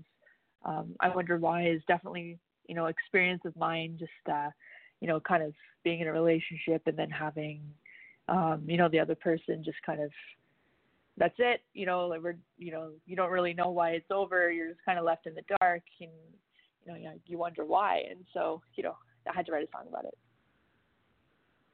it. Well, we've all had relationships like that. Excuse me. And I remember a lot of times I'm wondering why and praying that I get the guy back. And hey, you know what? The good Lord always has a way of listening to your prayer. He may not answer it the way you want, but in the end, your life ends up turning out better if you leave the SOP behind. But I want to play Absolutely. this song. So I'm glad you're in a better place. This is your song from your. This is an upcoming album that this song is from. Upcoming I Wonder album. Why. Absolutely. Okay, great. Like Michael didn't give me too many notes to work with, so I'm doing a little second guessing here. I got to remind you though, my dance days are several decades in the past, so I'm a little bit more sedate. So I was surprised that Michael sent you over to me, but I did enjoy it. So this is your song, I Wonder Why. 2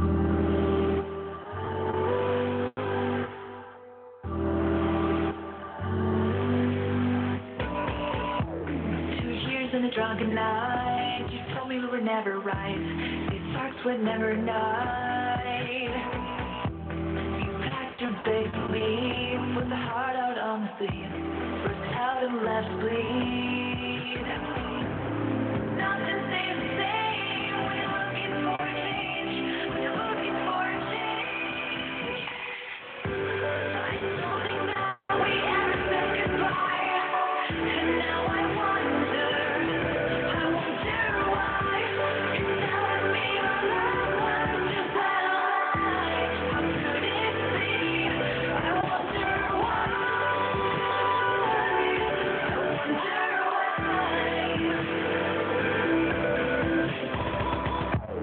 The words you brought by from the depth of the love that fight and the push to end the night. It's easier to breathe with a heart that won't receive. The truth will set you free. All the best on your way.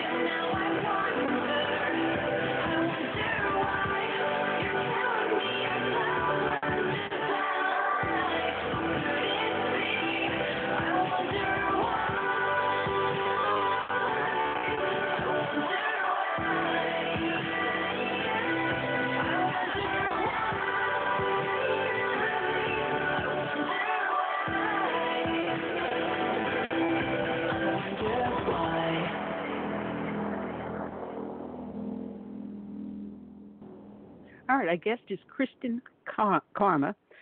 Kristen, I'm reading over the notes, and I saw that you had actually toured with Lady Gaga, didn't you?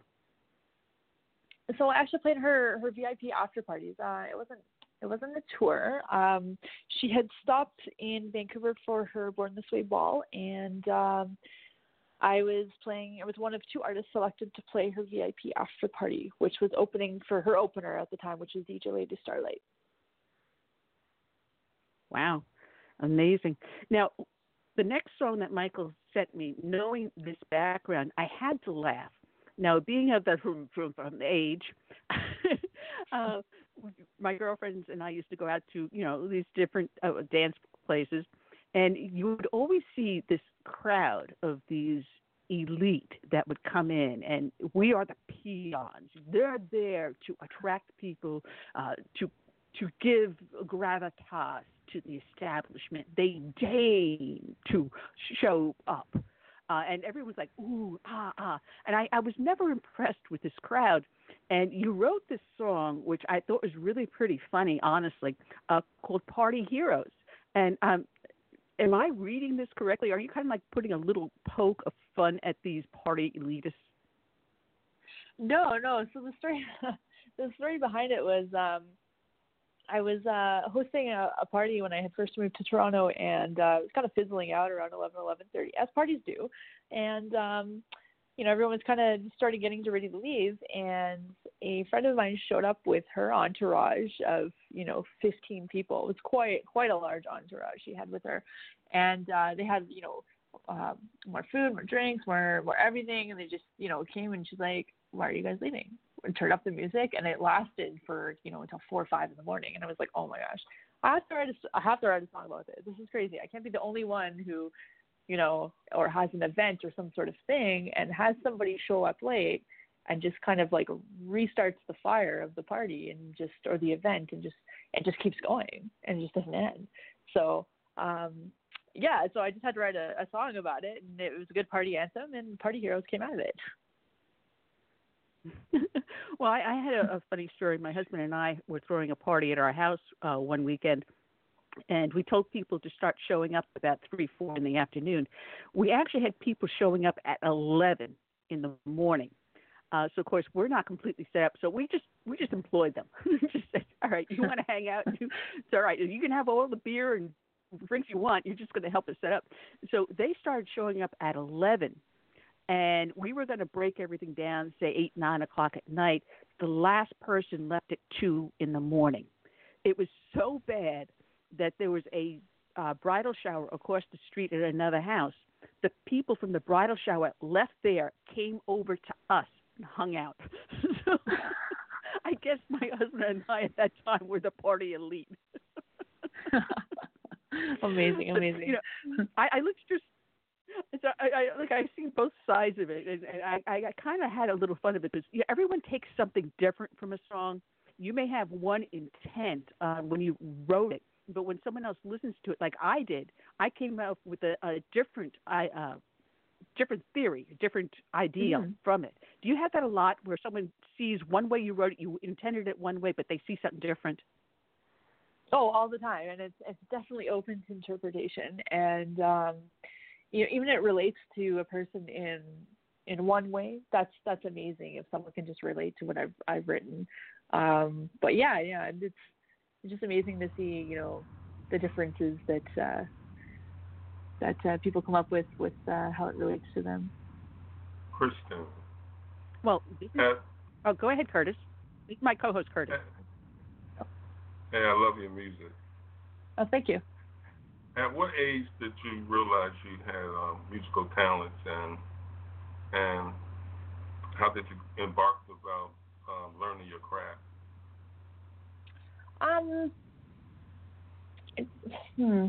I'd say after I went to audio engineering school, I kind of started songwriting, and I played my first song for my parents when it was after I went into the studio, and they liked it, and I thought, I could see myself doing this on stage. But it wasn't until about 10, 11 years ago that I really, started even writing. I've always liked the stage. I've always liked, performing, whether it's, with through dance or through, marching bands or whatever the case was. Always liked performing in front of crowds. But yeah, the songwriting and owning the craft probably about 10 years ago. It's funny because I always enjoyed performing on stage because I was orchestra, pit orchestra, chamber orchestra. I was actually a color guard for the marching band. I did stage and theater. Believe it or not, about a little over a decade ago, my mother turned around to me. She goes, "How come you never went to Broadway?" And I told her I didn't think I had the talent. And she looked at me like I had 14 eyes. She goes, "You should have gone." I never did. I don't know if I'll ever regret that, but you've had the opportunity and chance to do this, and you have a marvelous career ahead of you.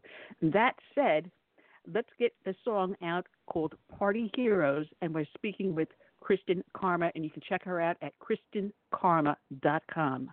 And here we go, Party Heroes.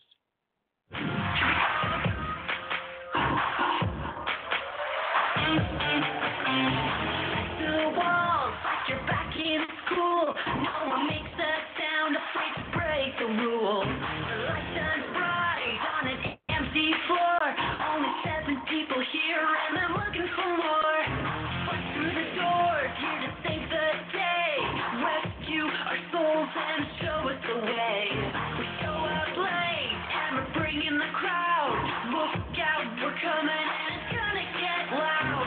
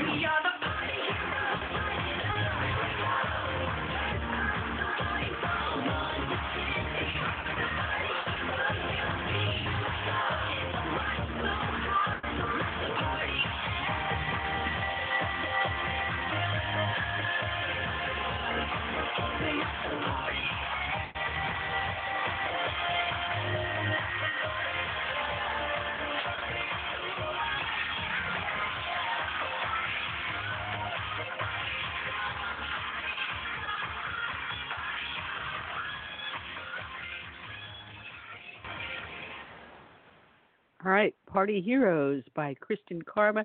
Kristen, it has been a pleasure having you on the show. It has been so much fun. Thank you, and good luck on the new album coming up. Thank you so much. Thanks for having me. Bye. All right, God bless. Kristen Karma, check it out, KristenKarma.com. And I do believe we got our next guest in the line. Curtis, you do have to leave very shortly, I understand, because you've got a personal matter you need to take care of. Yeah. But I enjoyed the show today. Okay. I love musicians. Well, we'll be speaking over the weekend, and we'll have a great show set up for next week. So let's welcome aboard. Always great to have this victim up on the studio, Richard Lynch. Good afternoon, Richard. How are you today? Well, I'm good, and thanks for having me. It is so much fun always to have you, and I'm glad I saved the best for last.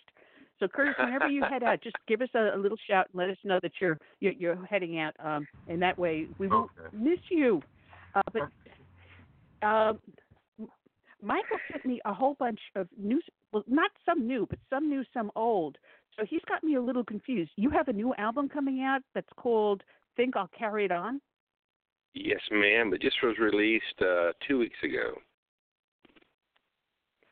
Ah, shame on you. You should have mailed me a copy of the DVD. Shame on you. Oh, man. It's not too late. Well, you know, one of them things where I go about 19 directions and I missed the 20th one. Daggone it. Oh, well, we've been having a lot of fun and recording and playing music, and life's been pretty good. Well, you know, I see a lot of other songs on here. You're repeating with some of them, which is always good because you've got the Love Tattoo, a charity that you do, and it's so important to constantly remind people that it's out there because people normally will go, all right, I'll donate once, and then they walk away, they forget about it. But you've got to fight to constantly get people to remain aware and to continue help you with this good work you do. This is very true. We try to keep focused, and basically the new album that's just been released is a compilation of 12 songs, and I wrote all 12 songs, or co-wrote all of them. And a couple songs had been released in the past, but had never been put on an album. So we wanted to make sure that all my compositions was on one CD, and like you said, we're making aware of the fact that we are supporting in traditional country music and supporting the men and women that serve our country so well of the military.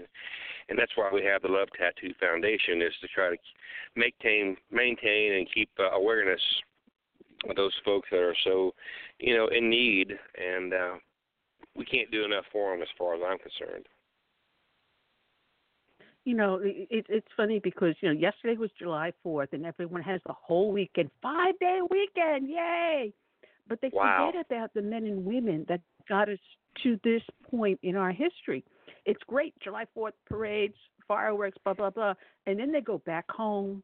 They have their weekend parties, they go to the beach, they drink their beer, they have their barbecue, and they forget about what the entire meaning of this whole weekend really is, the sacrifice. Right. And I started off the show talking about it because before we had the military here in the United States, you had the first responders. You had the men and women that actually were, the front line before we had a military, doing the fighting, doing the skirmishes. So we had first responders before we had a military, and they then transitioned into the military and brought us forward to this point in time today where we're still fighting for freedom and liberty. And yet we're the bad guys in the world. It makes no sense. The fact that people twist, intentions, and they twist different things around to fit to their agenda is sad. But the truth of the matter is, the American people, most American people, are smarter than that, and you can't fool them very long. Anyhow, they just like today's music. They've tried to tell people that this is country music that's being aired today, and the country fans know better. So it's all relevant. They can try their little manipulation and their little agendas, but the truth of the matter is the real people out there, the country fans and the real American flag wavers, you can't fool them. No, you can't. Well, you have this song that I love. I always love playing this song, Love Tattoo. And people don't understand. You can see a military person. They may have a limb missing. They may have a physical scar. But there's also an internal scar, a scar within their heart, the soul, and their mind that you, through your organization, try to heal. And you do that with that lodge that you've helped dedicate to this, so that they can come and they can spend the weekend, they can see fellow military individuals there, swap stories, find comfort, go swimming, fishing, whatever, but to spend time with someone else who understands where you're coming from. And it's so important in the healing. That's very true. And, the place you're making mention of or in reference to is a place called the Whirlwind Lodge, and it's in Michigan. And it's a 1,200-acre facility, and anybody that's served our country from World War II to today's present is welcome. And, what I find unacceptable is they say 18 to 22 folks, military folks, take their life a day from suicide. And I find that unacceptable. So in our little small way, we can contribute and help for a cause to where if someone is feeling threatened or they feel, suicidal, or that they need to make aware that there is a place for them to where they can get away and relax. And if they need to speak to a doctor, there's that ability too. But it's just something that I'm passionate about and I care deeply about. Well, this is your song, Love Tattoo. Let me get this queued up. I'm getting a little better at this, queuing up the songs and hitting the right buttons, but I still mess up every now and then, so don't hold it against me. All right, this is Richard Lynch and Love Tattoo.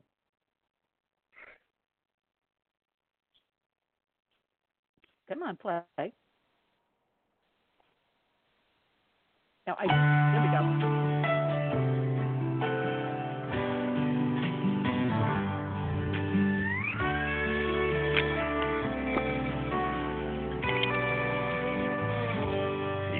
His God, his kids, his wife. For them, he gladly gives his life. He served his country as many do, and he came home with a love tattoo. I remember when the soldier walked past, he paused as he heard a young child ask, where'd you get that scar I see on you? He smiled and said, it's not a scar, it's my love tattoo. The soldier said, keep our world more safe for you. I fought and bled as many do. I did what I knew I had to do. No, it's not a scar, it's my love tattoo. My love tattoo is a symbol to remind him how we fought with pride for our red, white, and blue. If Uncle Sam asked him to stand with our soldiers in some foreign land, he'd unpack his uniform and combat boots, and the honesters bring back home a new love tattoo.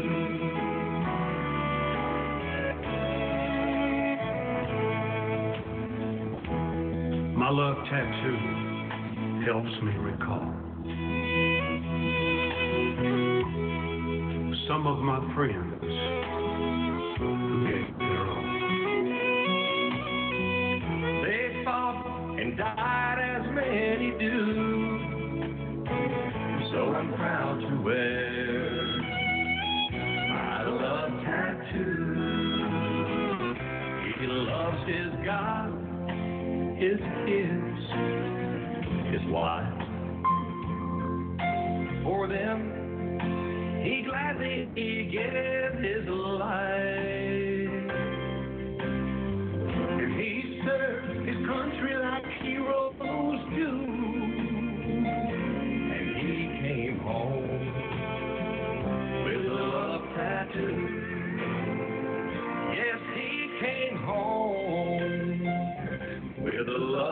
tattoo.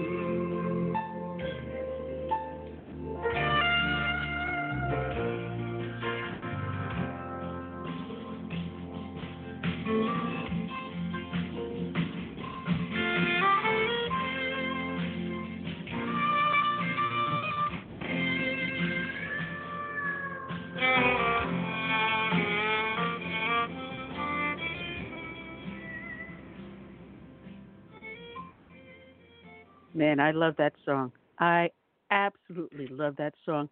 You know, real country is really, really hard to find today, and yet you incorporate all of the heritage of rich, real country. And I love the way you do it. Well, thank you so much. Yeah, I come from a country music family, and my dad was an incredible singer, entertainer, and I grew up in a household where country music was prevalent, and was taught respect and taught to just to love a simple way of life, I guess you might say. I was born and raised on a farm. I still got a farm. And I love the country music. I love the country way of life, and I know I'm a pretty lucky guy, so I get to enjoy all that these days. So, and that is a blessing. I did not grow up on a farm. I was in like a suburban area where you had one house on top of the other. But my father and mother loved the country, but you're talking about the old classical country that you rarely find anymore. But yet you, because of your heritage, you're able to bring it into a new audience. And in your music, you talk not about what your beliefs, your faith, and your love of country, but you talk about family too and how important it is. Now, you have a song in here, and I have to apologize. When I printed out the list of songs, I forgot to tell my computer to print it at normal size, so I'm squinting as I'm looking. My age is showing. Yes, I need glasses. Back in 1953, you wrote. Tell us about that song. Well, the song basically was written about my dad. I mentioned earlier that I was born into that country music family, and my dad was a huge influence on me.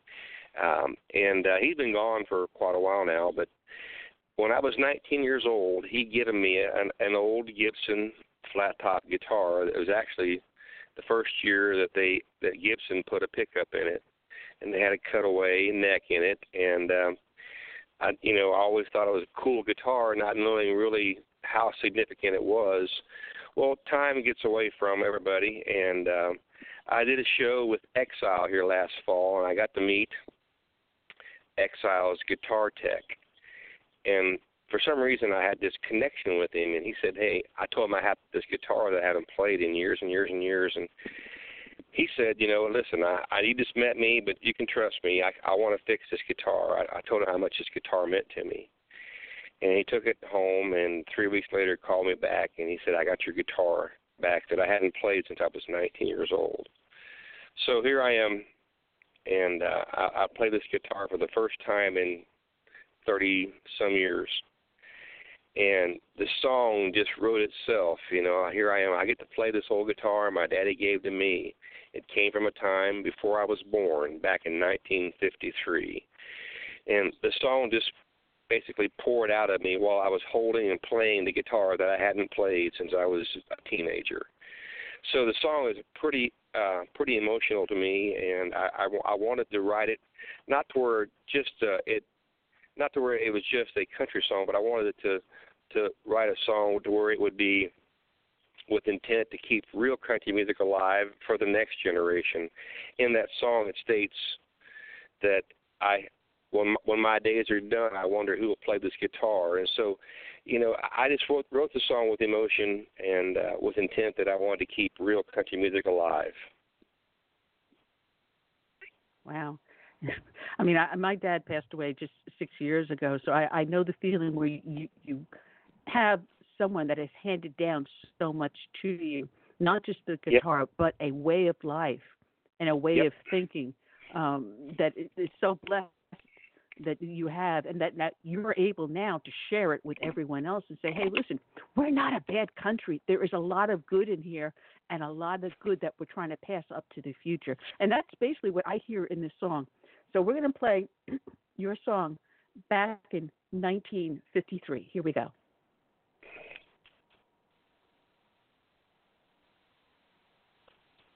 Oh, if I hit the right thing, I thought I hit the right thing.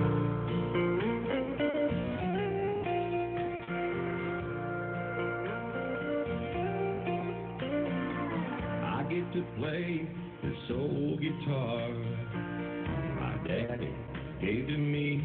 It was made in a time before I was born, in 1953.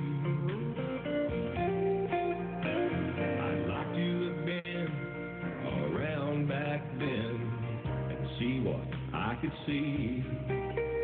Maybe understand just how the man gave his love of music to me. Think I'll carry it on, playing my songs the way my daddy did when I was a kid in our country home. 1,000 memories flowing through me. I hope I'm good enough like my daddy was back in 1953. Sometimes I feel a presence coming over me when I play this guitar from my heart. Is it really him or me? I wonder who will play this old guitar when my days are done. Will they still have the love for the music from that old country song? Hope they carry it on, playing their songs the way I did when I was a kid in that country home. 1,000 memories flowing through the breeze. I hope they're good enough like my daddy was back in 1953.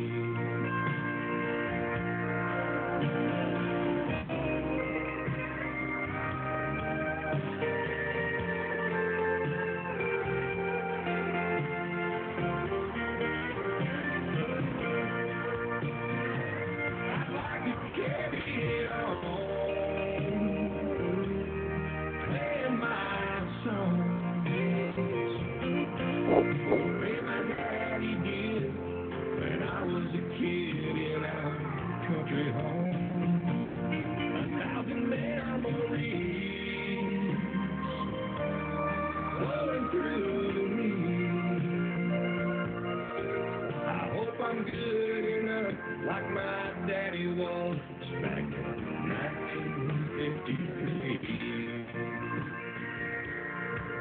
I hope I measure up to how my daddy was back in 1953.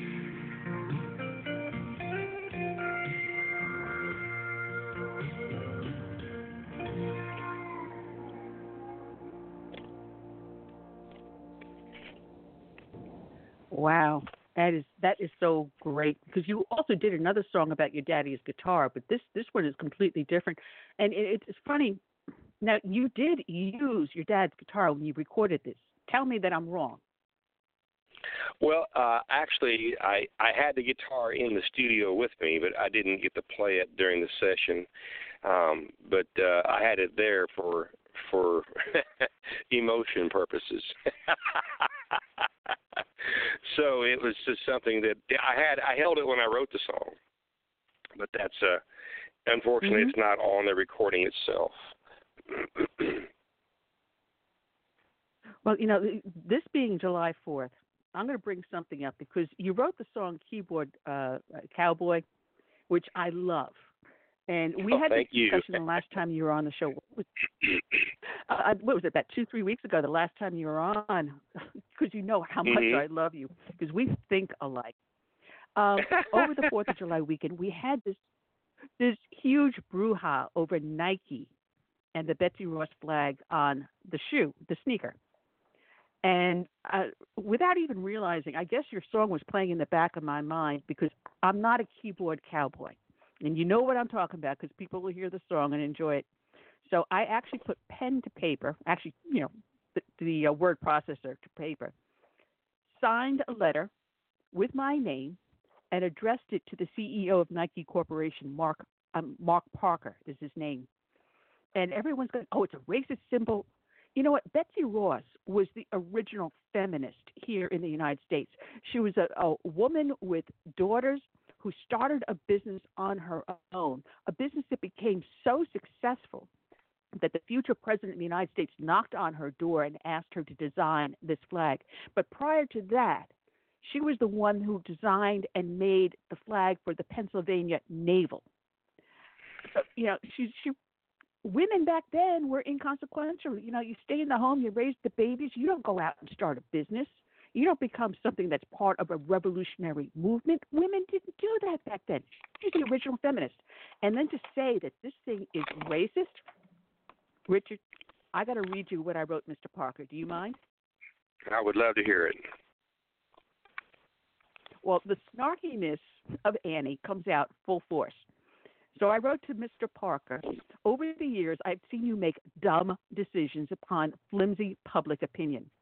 Each time I shook my head laughing, then divested my portfolio of any Nike stock and cleared my closet of any Nike products. What did I care if you choose to make an inane business decision? Now you've gone too far. Colin Kaepernick does not speak for me or the rest of the nation. The Betsy Ross flag is not a symbol of slavery or racial hatred. Betsy was a proud resident of Pennsylvania, an abolitionist state that led the state at the First Continental Congress, promoting the inclusion of abolition in the Constitution. Her design of the Pennsylvania naval flags and the eventual American flag included 13 stripes to show unity in the fight for freedom. Her 13 stars were to show unity of our citizens and of each state. If anything, Betsy Ross' subtle hint was to promote equality and freedom for all, not racial bigotry or slavery. For shame that you wasted your product R&D people's talent in the creation of a wonderful product. I'm sure the morale is sky high at this point. Sarcasm if you don't recognize it here. Moreover, your stockholders are probably equally enthusiastic of the cost of the product line and the loss in profits when pulled. Did I tell you I divested my holding of Nike the first time you pulled such a bonehead move? I can hear the echoes of sell from Wall Street all the way down here in South Carolina today. Simply because Colin Kaepernick says a symbol represents an ideal or policy doesn't make it so. He's not an authority on anything except football and his own overblown ego. He does not speak for me or anyone I am aware of. So why do you let him dictate your company policy? Oh, right. The squeaky wheel gets the oil. And boy, this is one really oily situation. Now, here's a point you obviously didn't think of with this idiotic move. You're in a company insulted every single young girl, aspiring woman, and successful woman by saying Betsy Ross's accomplishments in a masculine-dominated world meant nothing. You've allowed Colin Kaepernick to redefine the meaning of her works in an anti-feministic manner.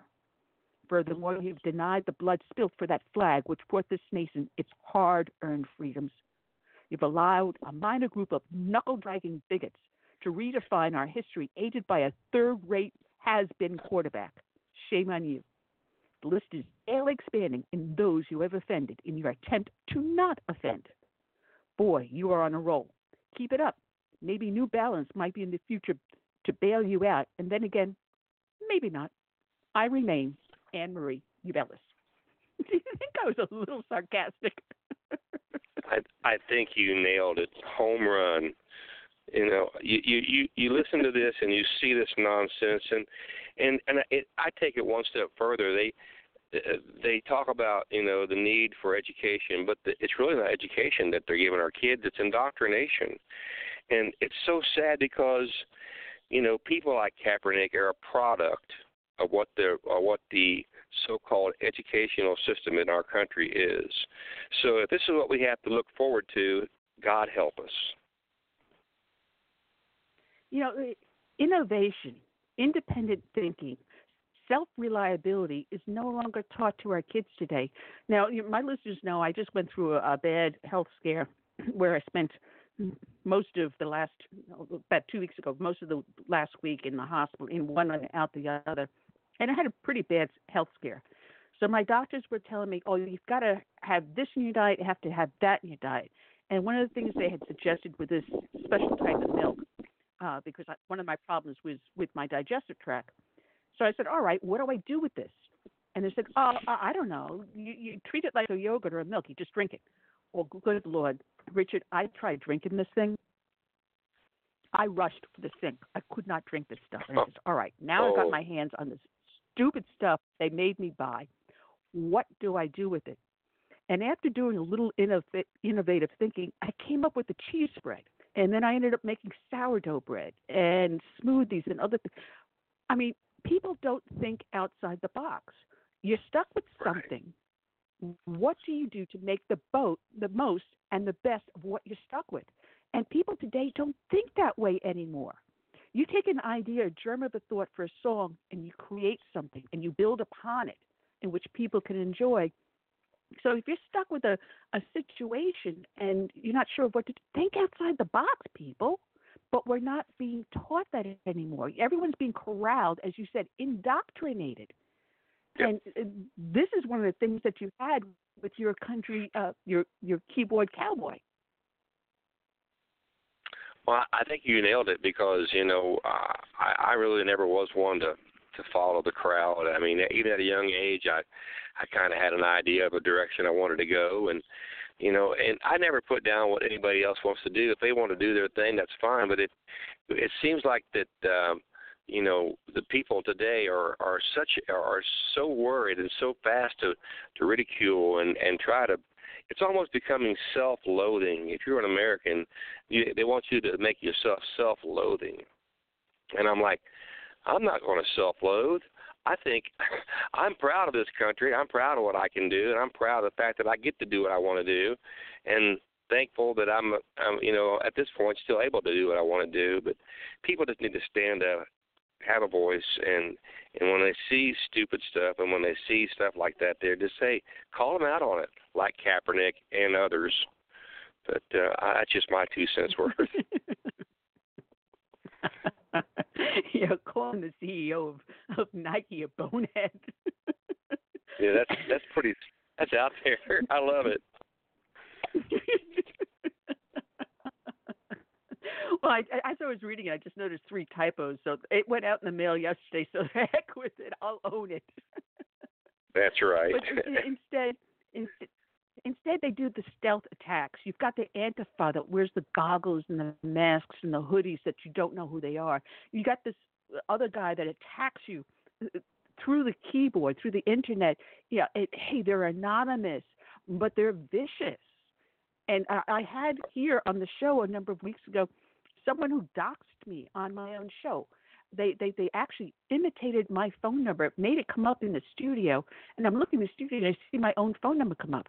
And they went in so far as to put my mother's address in the chat room. And, Richard, I'm half Italian. I'm half German. So you either get me really pissed off, or once you get me pissed off, you got me stubborn. And I just went on a rant, and I got a hold of the company that broadcast the show, and I says, you give me that guy's IP address because he broke the federal law on several different levels. I want his butt. His butt I will own. And this is what we get. We get these keyboard cowboys that think they're the computer geniuses and geeks, and they will stealth attack. It's sad because the world we live in. You want to voice your opinion and you want to be able to have your say. But if you're a genius or a clever person on keyboard, they'll twist your words around and manipulate it to where it looks like you're an idiot. But fortunately, on the conversation we had earlier, a lot of folks can see through that nonsense, and hopefully that the more we talk about it, the most people can see through it. Absolutely, and then go after these keyboard cowboys. Lasso their butts. But this is your song. I'm on a roll today, Richard. My co-host Curtis had to bug out because he's got he's attending someone close to him that passed away just over the weekend. So he's not with us. So if anyone's wondering why Curtis is not piping in, I did not evict him. He had to run off. But this is Keyboard Cowboy by Richard Lynch, richardlynchband.com. And here we go.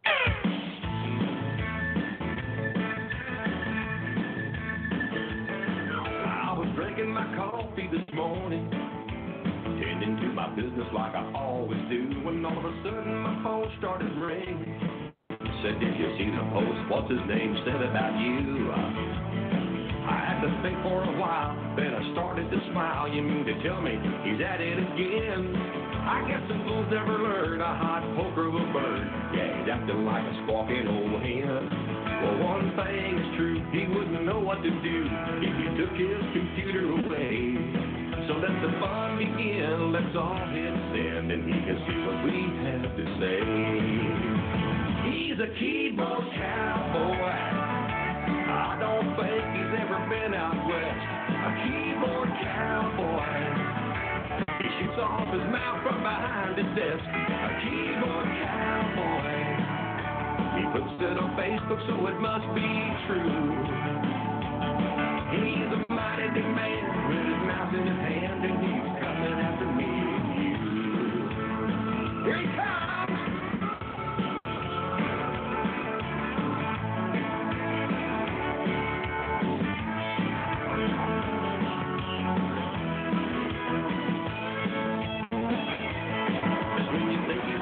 He'll go to pumping his gums, and it's easy for us to see a keyboard cowboy. I don't think he's ever been out west. A keyboard cowboy. He shoots off his mouth from behind his desk. A keyboard cowboy. He puts it on Facebook, so it must be true. He's a mighty big man with his mouse in his hand, and he's coming after me.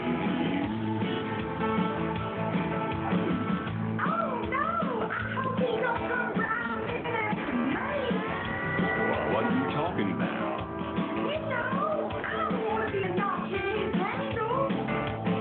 He's not that kind of cowboy. Well, what kind of cowboy is he? Why, he's just a no-account keyboard cowboy. I don't know how do you spell this name?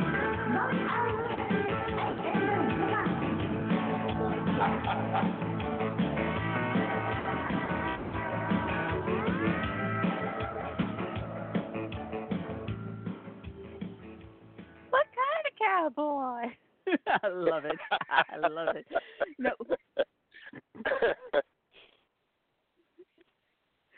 Oh man, it's fun when you have a fun song like that. You can poke fun at it, and people understand that. How many people have been on social media and had someone attack them? They may have said something is so innocent, innocuous that all said, "Oh my goodness, it's how dare you? You're the biggest racist. You're this." Like, whoa, chill out here, chill out. Yeah, and that's why this song is so fun. Well, I was in the studio, and I got my wife. I convinced my wife she should do that part there, the female part, and I thought she did a great job on it, Miss Donna. You said, would you tell her, honey? Use that voice when you're yelling at me. Just say that. Exactly. That's such a. We get so many requests for that song on our shows and stuff. It's a lot of fun. She goes, I don't use that voice, honey. You don't tell me that. No, if she's listening, she's probably going, who's that witch on the other end? Yeah. It's all in good fun. Oh, absolutely, absolutely. Now, we had Bill Abernathy on at the start of the show, and I'm going to ask you the same question I asked him, because the music industry is the industry of youth. There's all these young kids getting out there, and they don't have the life experience that you have or that Bill had. Is it harder for someone like you getting into this at this stage of your life, or do you find it easier because people give you a little leeway because they figure you've got some experience behind you? Well, to reach the stratosphere level to where you're doing a lot of TV, and we do a lot of TV, but there is a sense of you're past your prime type of thing, and that's sad because there's a lot of folks out there besides me that have a lot to say and have a lot to give, but not every aspect of that is a problem because, I've been playing music for right at 40 years, and, I've established credibility, and you just can't establish credibility overnight. And so, there's a lot of things to be said since I've been playing for so long, and the truth of the matter is there's such a need in today's world for traditional country music that the mainstream radio has basically created a lot of interest in the fact that I'm keeping mine country. They can't really get the traditional sound like they want in today's mainstream. So they're doing a lot of us traditional artists a favor because the country fans still want to hear that traditional country out there, and they just go elsewhere to find it.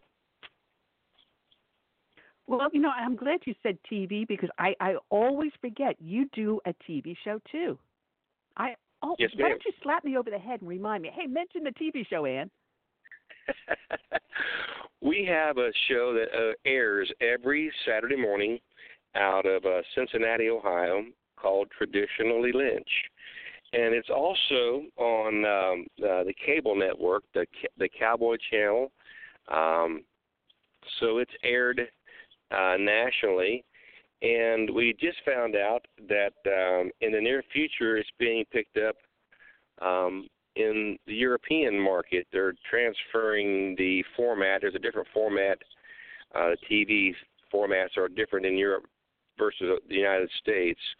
So they're transferring the format now, and we're excited to say that our TV show will be airing in Europe here in the very near future. So it's just it's just persistence on my end and determination from, I'm lucky to have a wife that believes in me and supports me. I got a great management team that is always looking out for me and promoting things, and trying to hook up with that traditional country audience out there that's still looking for that sound that they miss today. Oh, absolutely, and Mazel Tov on being carried in Europe. There is such a hunger for a lot of traditional music, whether it's bluegrass, country, and jazz in Europe. It's not all headbanging stuff out there, and they really want what's coming out of America. And I'm glad that you're reaching into that market. Good going. One of the songs, one of the reasons why I was asking you about. One of the reasons why I was asking you about, breaking in you at this stage in your life compared to young kids today is because one of the songs that Mike sent me was called Fast Times and Easy Money. Tell us about that one, because this is something that kids today think that's just, you walk into a office and you're guaranteed that job before you even do the interview. You go out for Dancing with the Stars, and you're going to get that $1 million prize. They want that instant gratification. They don't realize the work that has to go behind to reach that pinnacle in your life. Well, I wrote that song, believe it or not, from watching a country music show. There was a show on, I don't even know if it's still on or not, about finding real country artists. And Travis Tritt and Shania Twain were the two hosts of this particular network show I watched. And they were bringing out artists to sing and keep the traditional country music alive. Well, Travis Tritt brought out this three-piece band from Texas, and I can't remember their names. But I thought, wow, they really sound good. And they kind of put me in mind of a Waylon Jennings type of artist, just that honky tonk kind of outlaw country that Waylon would have done or Merle Haggard would have done. It was so good. And so they went back to a commercial, and they came back and they showed these three guys who I was just so impressed with playing cards behind the stage, waiting to come back out and perform for the second time. And I seen these guys playing these cards, and I thought, oh my goodness, this is a song that I'm watching. So I jumped up, grabbed my pad of paper and pen, went to the kitchen table, and wrote the song Fast Times and Easy Money just by watching these guys on television. So it's amazing where an influence or an inspiration will come from. You just never know. Well, it also speaks to how confident these three guys were in their talent and how relaxed they were, because, you know, most people would be biting their fingernails, staring at the stage, looking at the clock, waiting, all right, fine, 5 minutes. But these guys just sat down and started dealing around a hand. You know, you think about the mental acuity they had, that they can turn around, put the cards down, and go back to what they were doing without breaking stride. That's pretty impressive. That just tells you that you said it, they were confident, and they were there to do their business, play their music, and, you know, do their thing. And that's, you know, it really showed in the movie. I mean, in the television show, just watching that, because I was able to feel confident enough to write a song about them. So it's really crazy how an inspiration will come to you. I got to warn listeners that if we do get cut off, I've got a heavy thunderstorm coming in right now, and the sky outside my window is black. So I'm hoping I don't lose power. Anyway, this is Richard Lynch. You can find him at richardlynchband.com. Fast Times and Easy Money. Oh, if I keep on hitting the wrong button.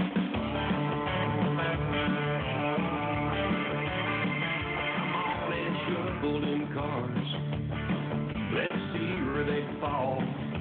If you find an honest dealer, you can sure enough win it all. When you find the right woman, and lady luck is on your side, no need to worry about the money. Just sit back and enjoy the ride. But if you choose the roulette wheel of life, or maybe blackjack 21, don't be surprised if you lose it all, and losing ain't much fun.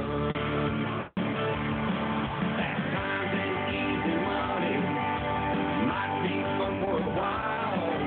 Stacking them chips on the table like they're going out of style. Holding them in for the moment usually won't get you anywhere. So don't be surprised when you come home and she's no longer there.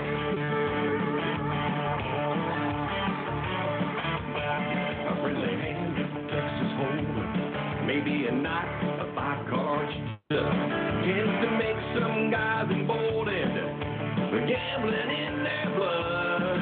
Yeah, the bright lights and the music, spinning numbers and slot machines, they can be amusing, or a place to chase some dreams.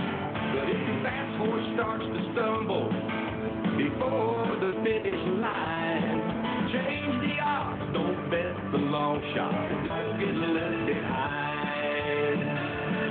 Fast times and easy money might be fun for a while. Stacking them chips on the table like they're going out of style. Only saving for the moment, easy won't get you anywhere. So don't be surprised when you come home and she's no longer there.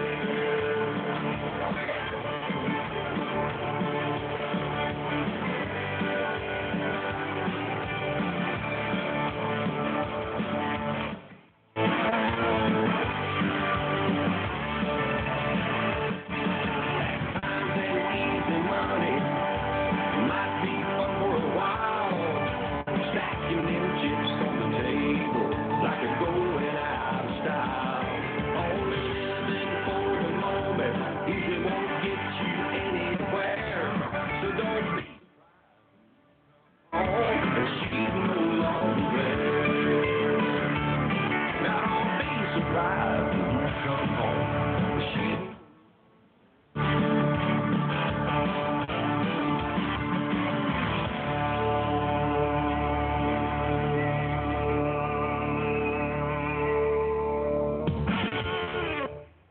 All right, Richard. Richard Lynch Band, and we're back. Richard, we had someone put a note in the chat room, our friend Borb, thought maybe there is an interesting story you may want to write about in a song, something called The Folklorist, an American Army of Two.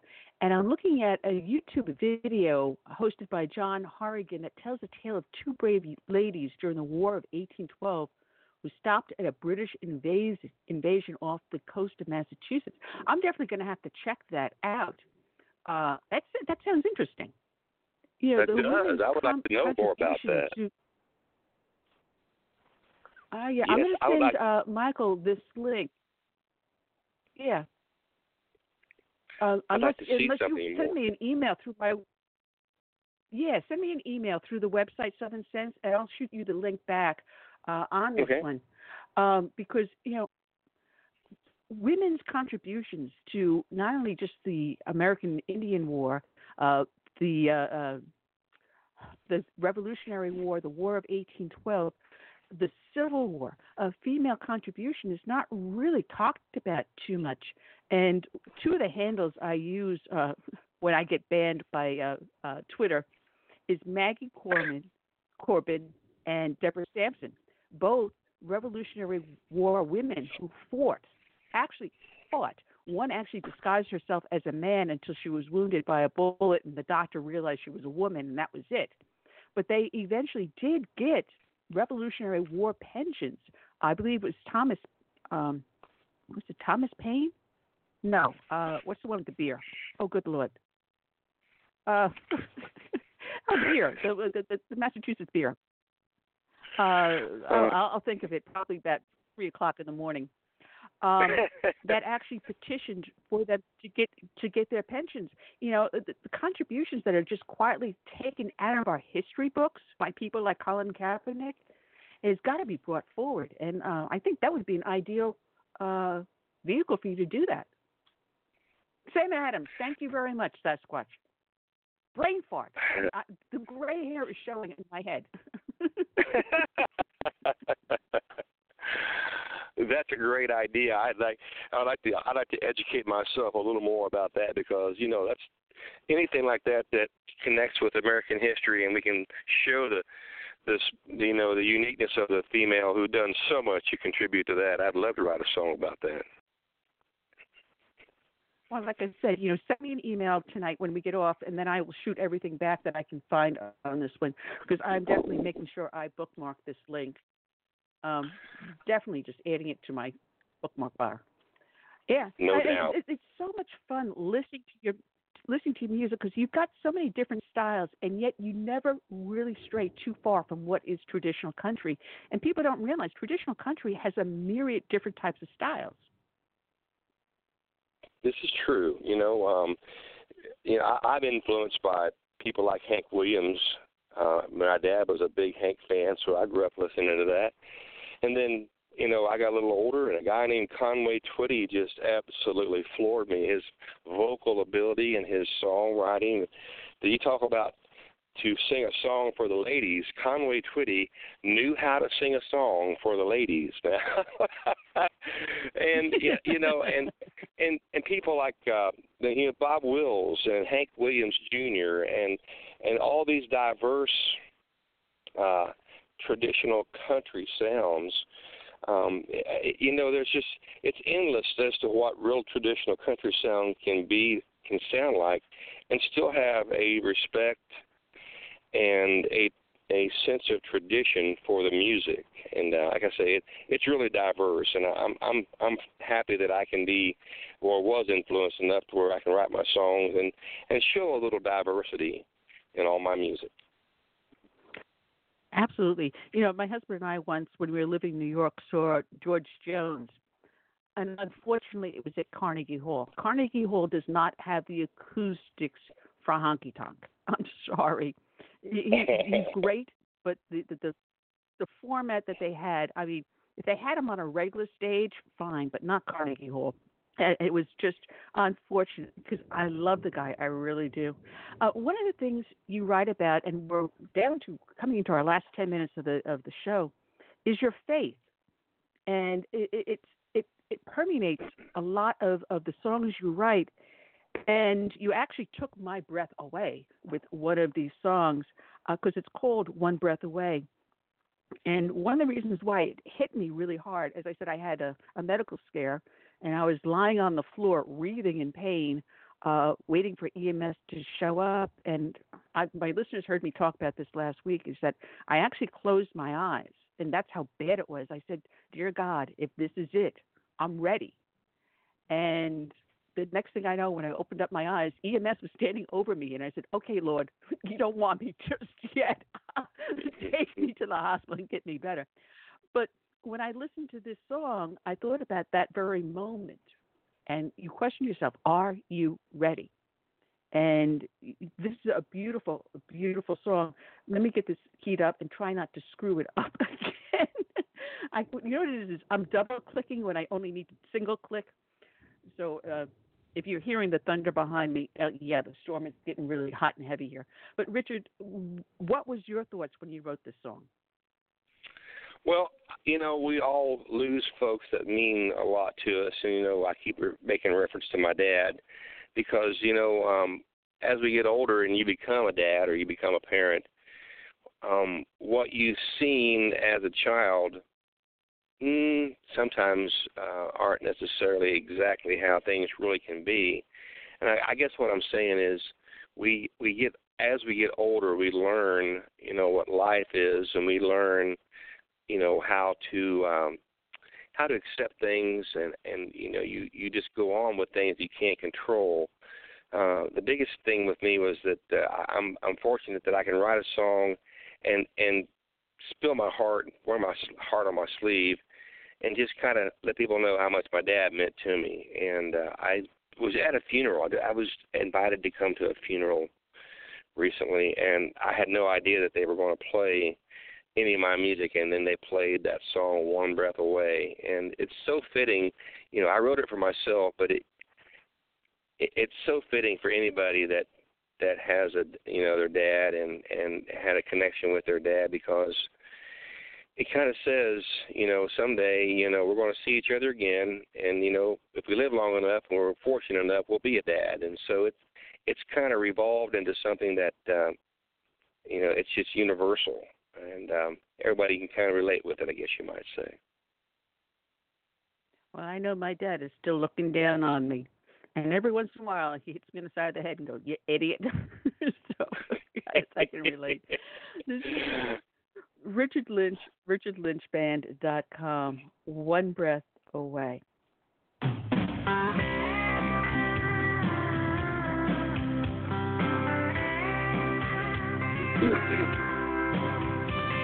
guess I've been dreaming this morning. As I awake, my dream seems so real. The voice of an angel had spoken. I can't explain how his words made me feel. The message he told me was simple.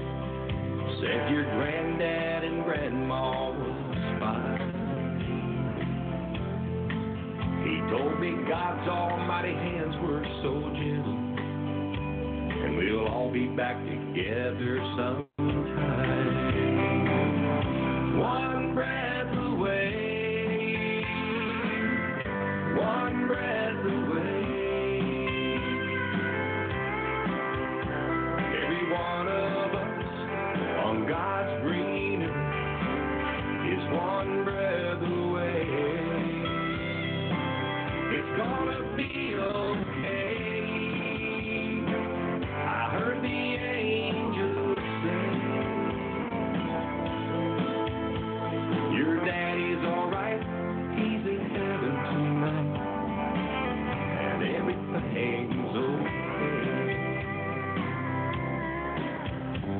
I know this whole world keeps on turning, and some say time takes the pain away. If I'm lucky, I'll keep on learning as I grow a little older each day.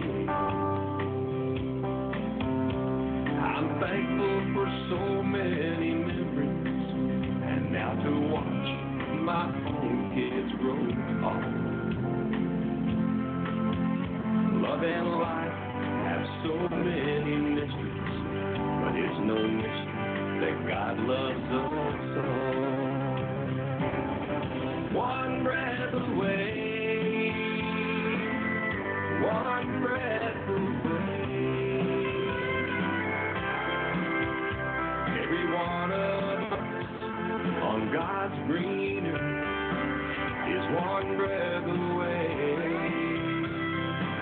It's gonna be okay. I heard the angels sing.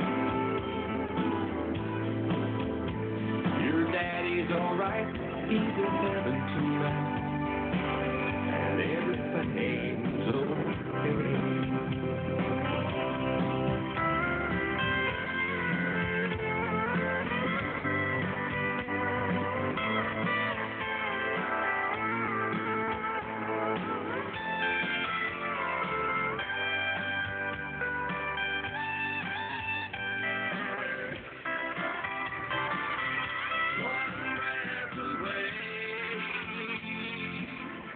One breath away.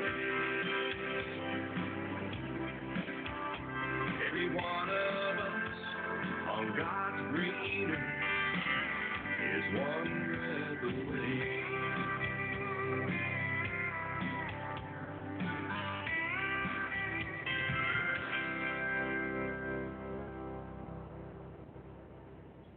All right, we're down to our last 5 minutes, Richard.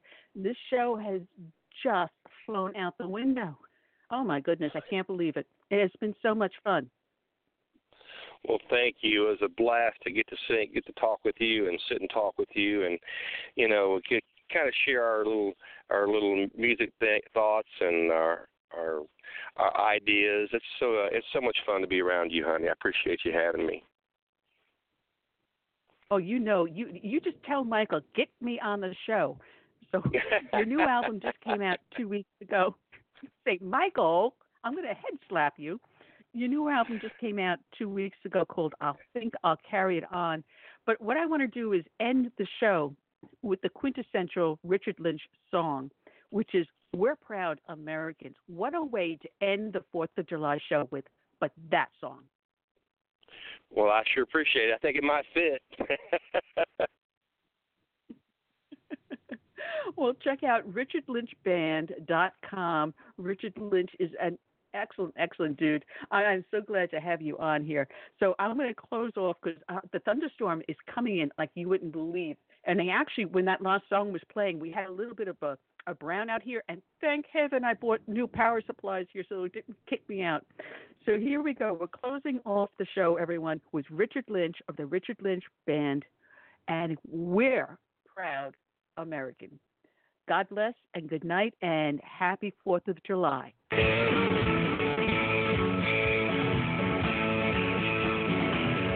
Got 'em.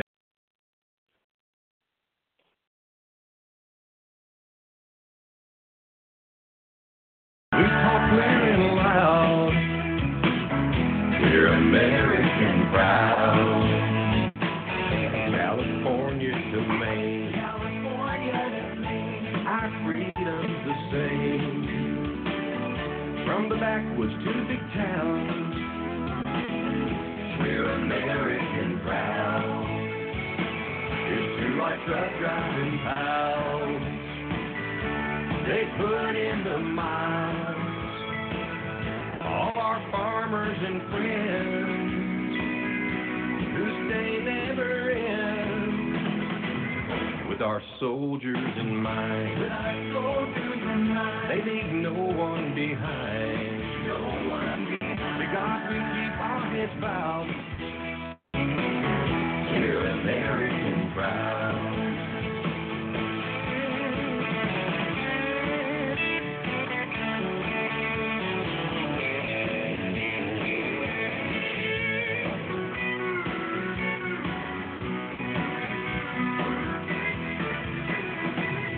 At the pride in our eyes, there's no way to disguise. No, you can't keep us down. We're American proud. It's true like truck driving pals. They put in the miles. All our farmers and friends who stay never end. With our soldiers in mind. With our soldiers in mind. They leave no one behind. No no one. To God we keep our heads bowed. We're American proud.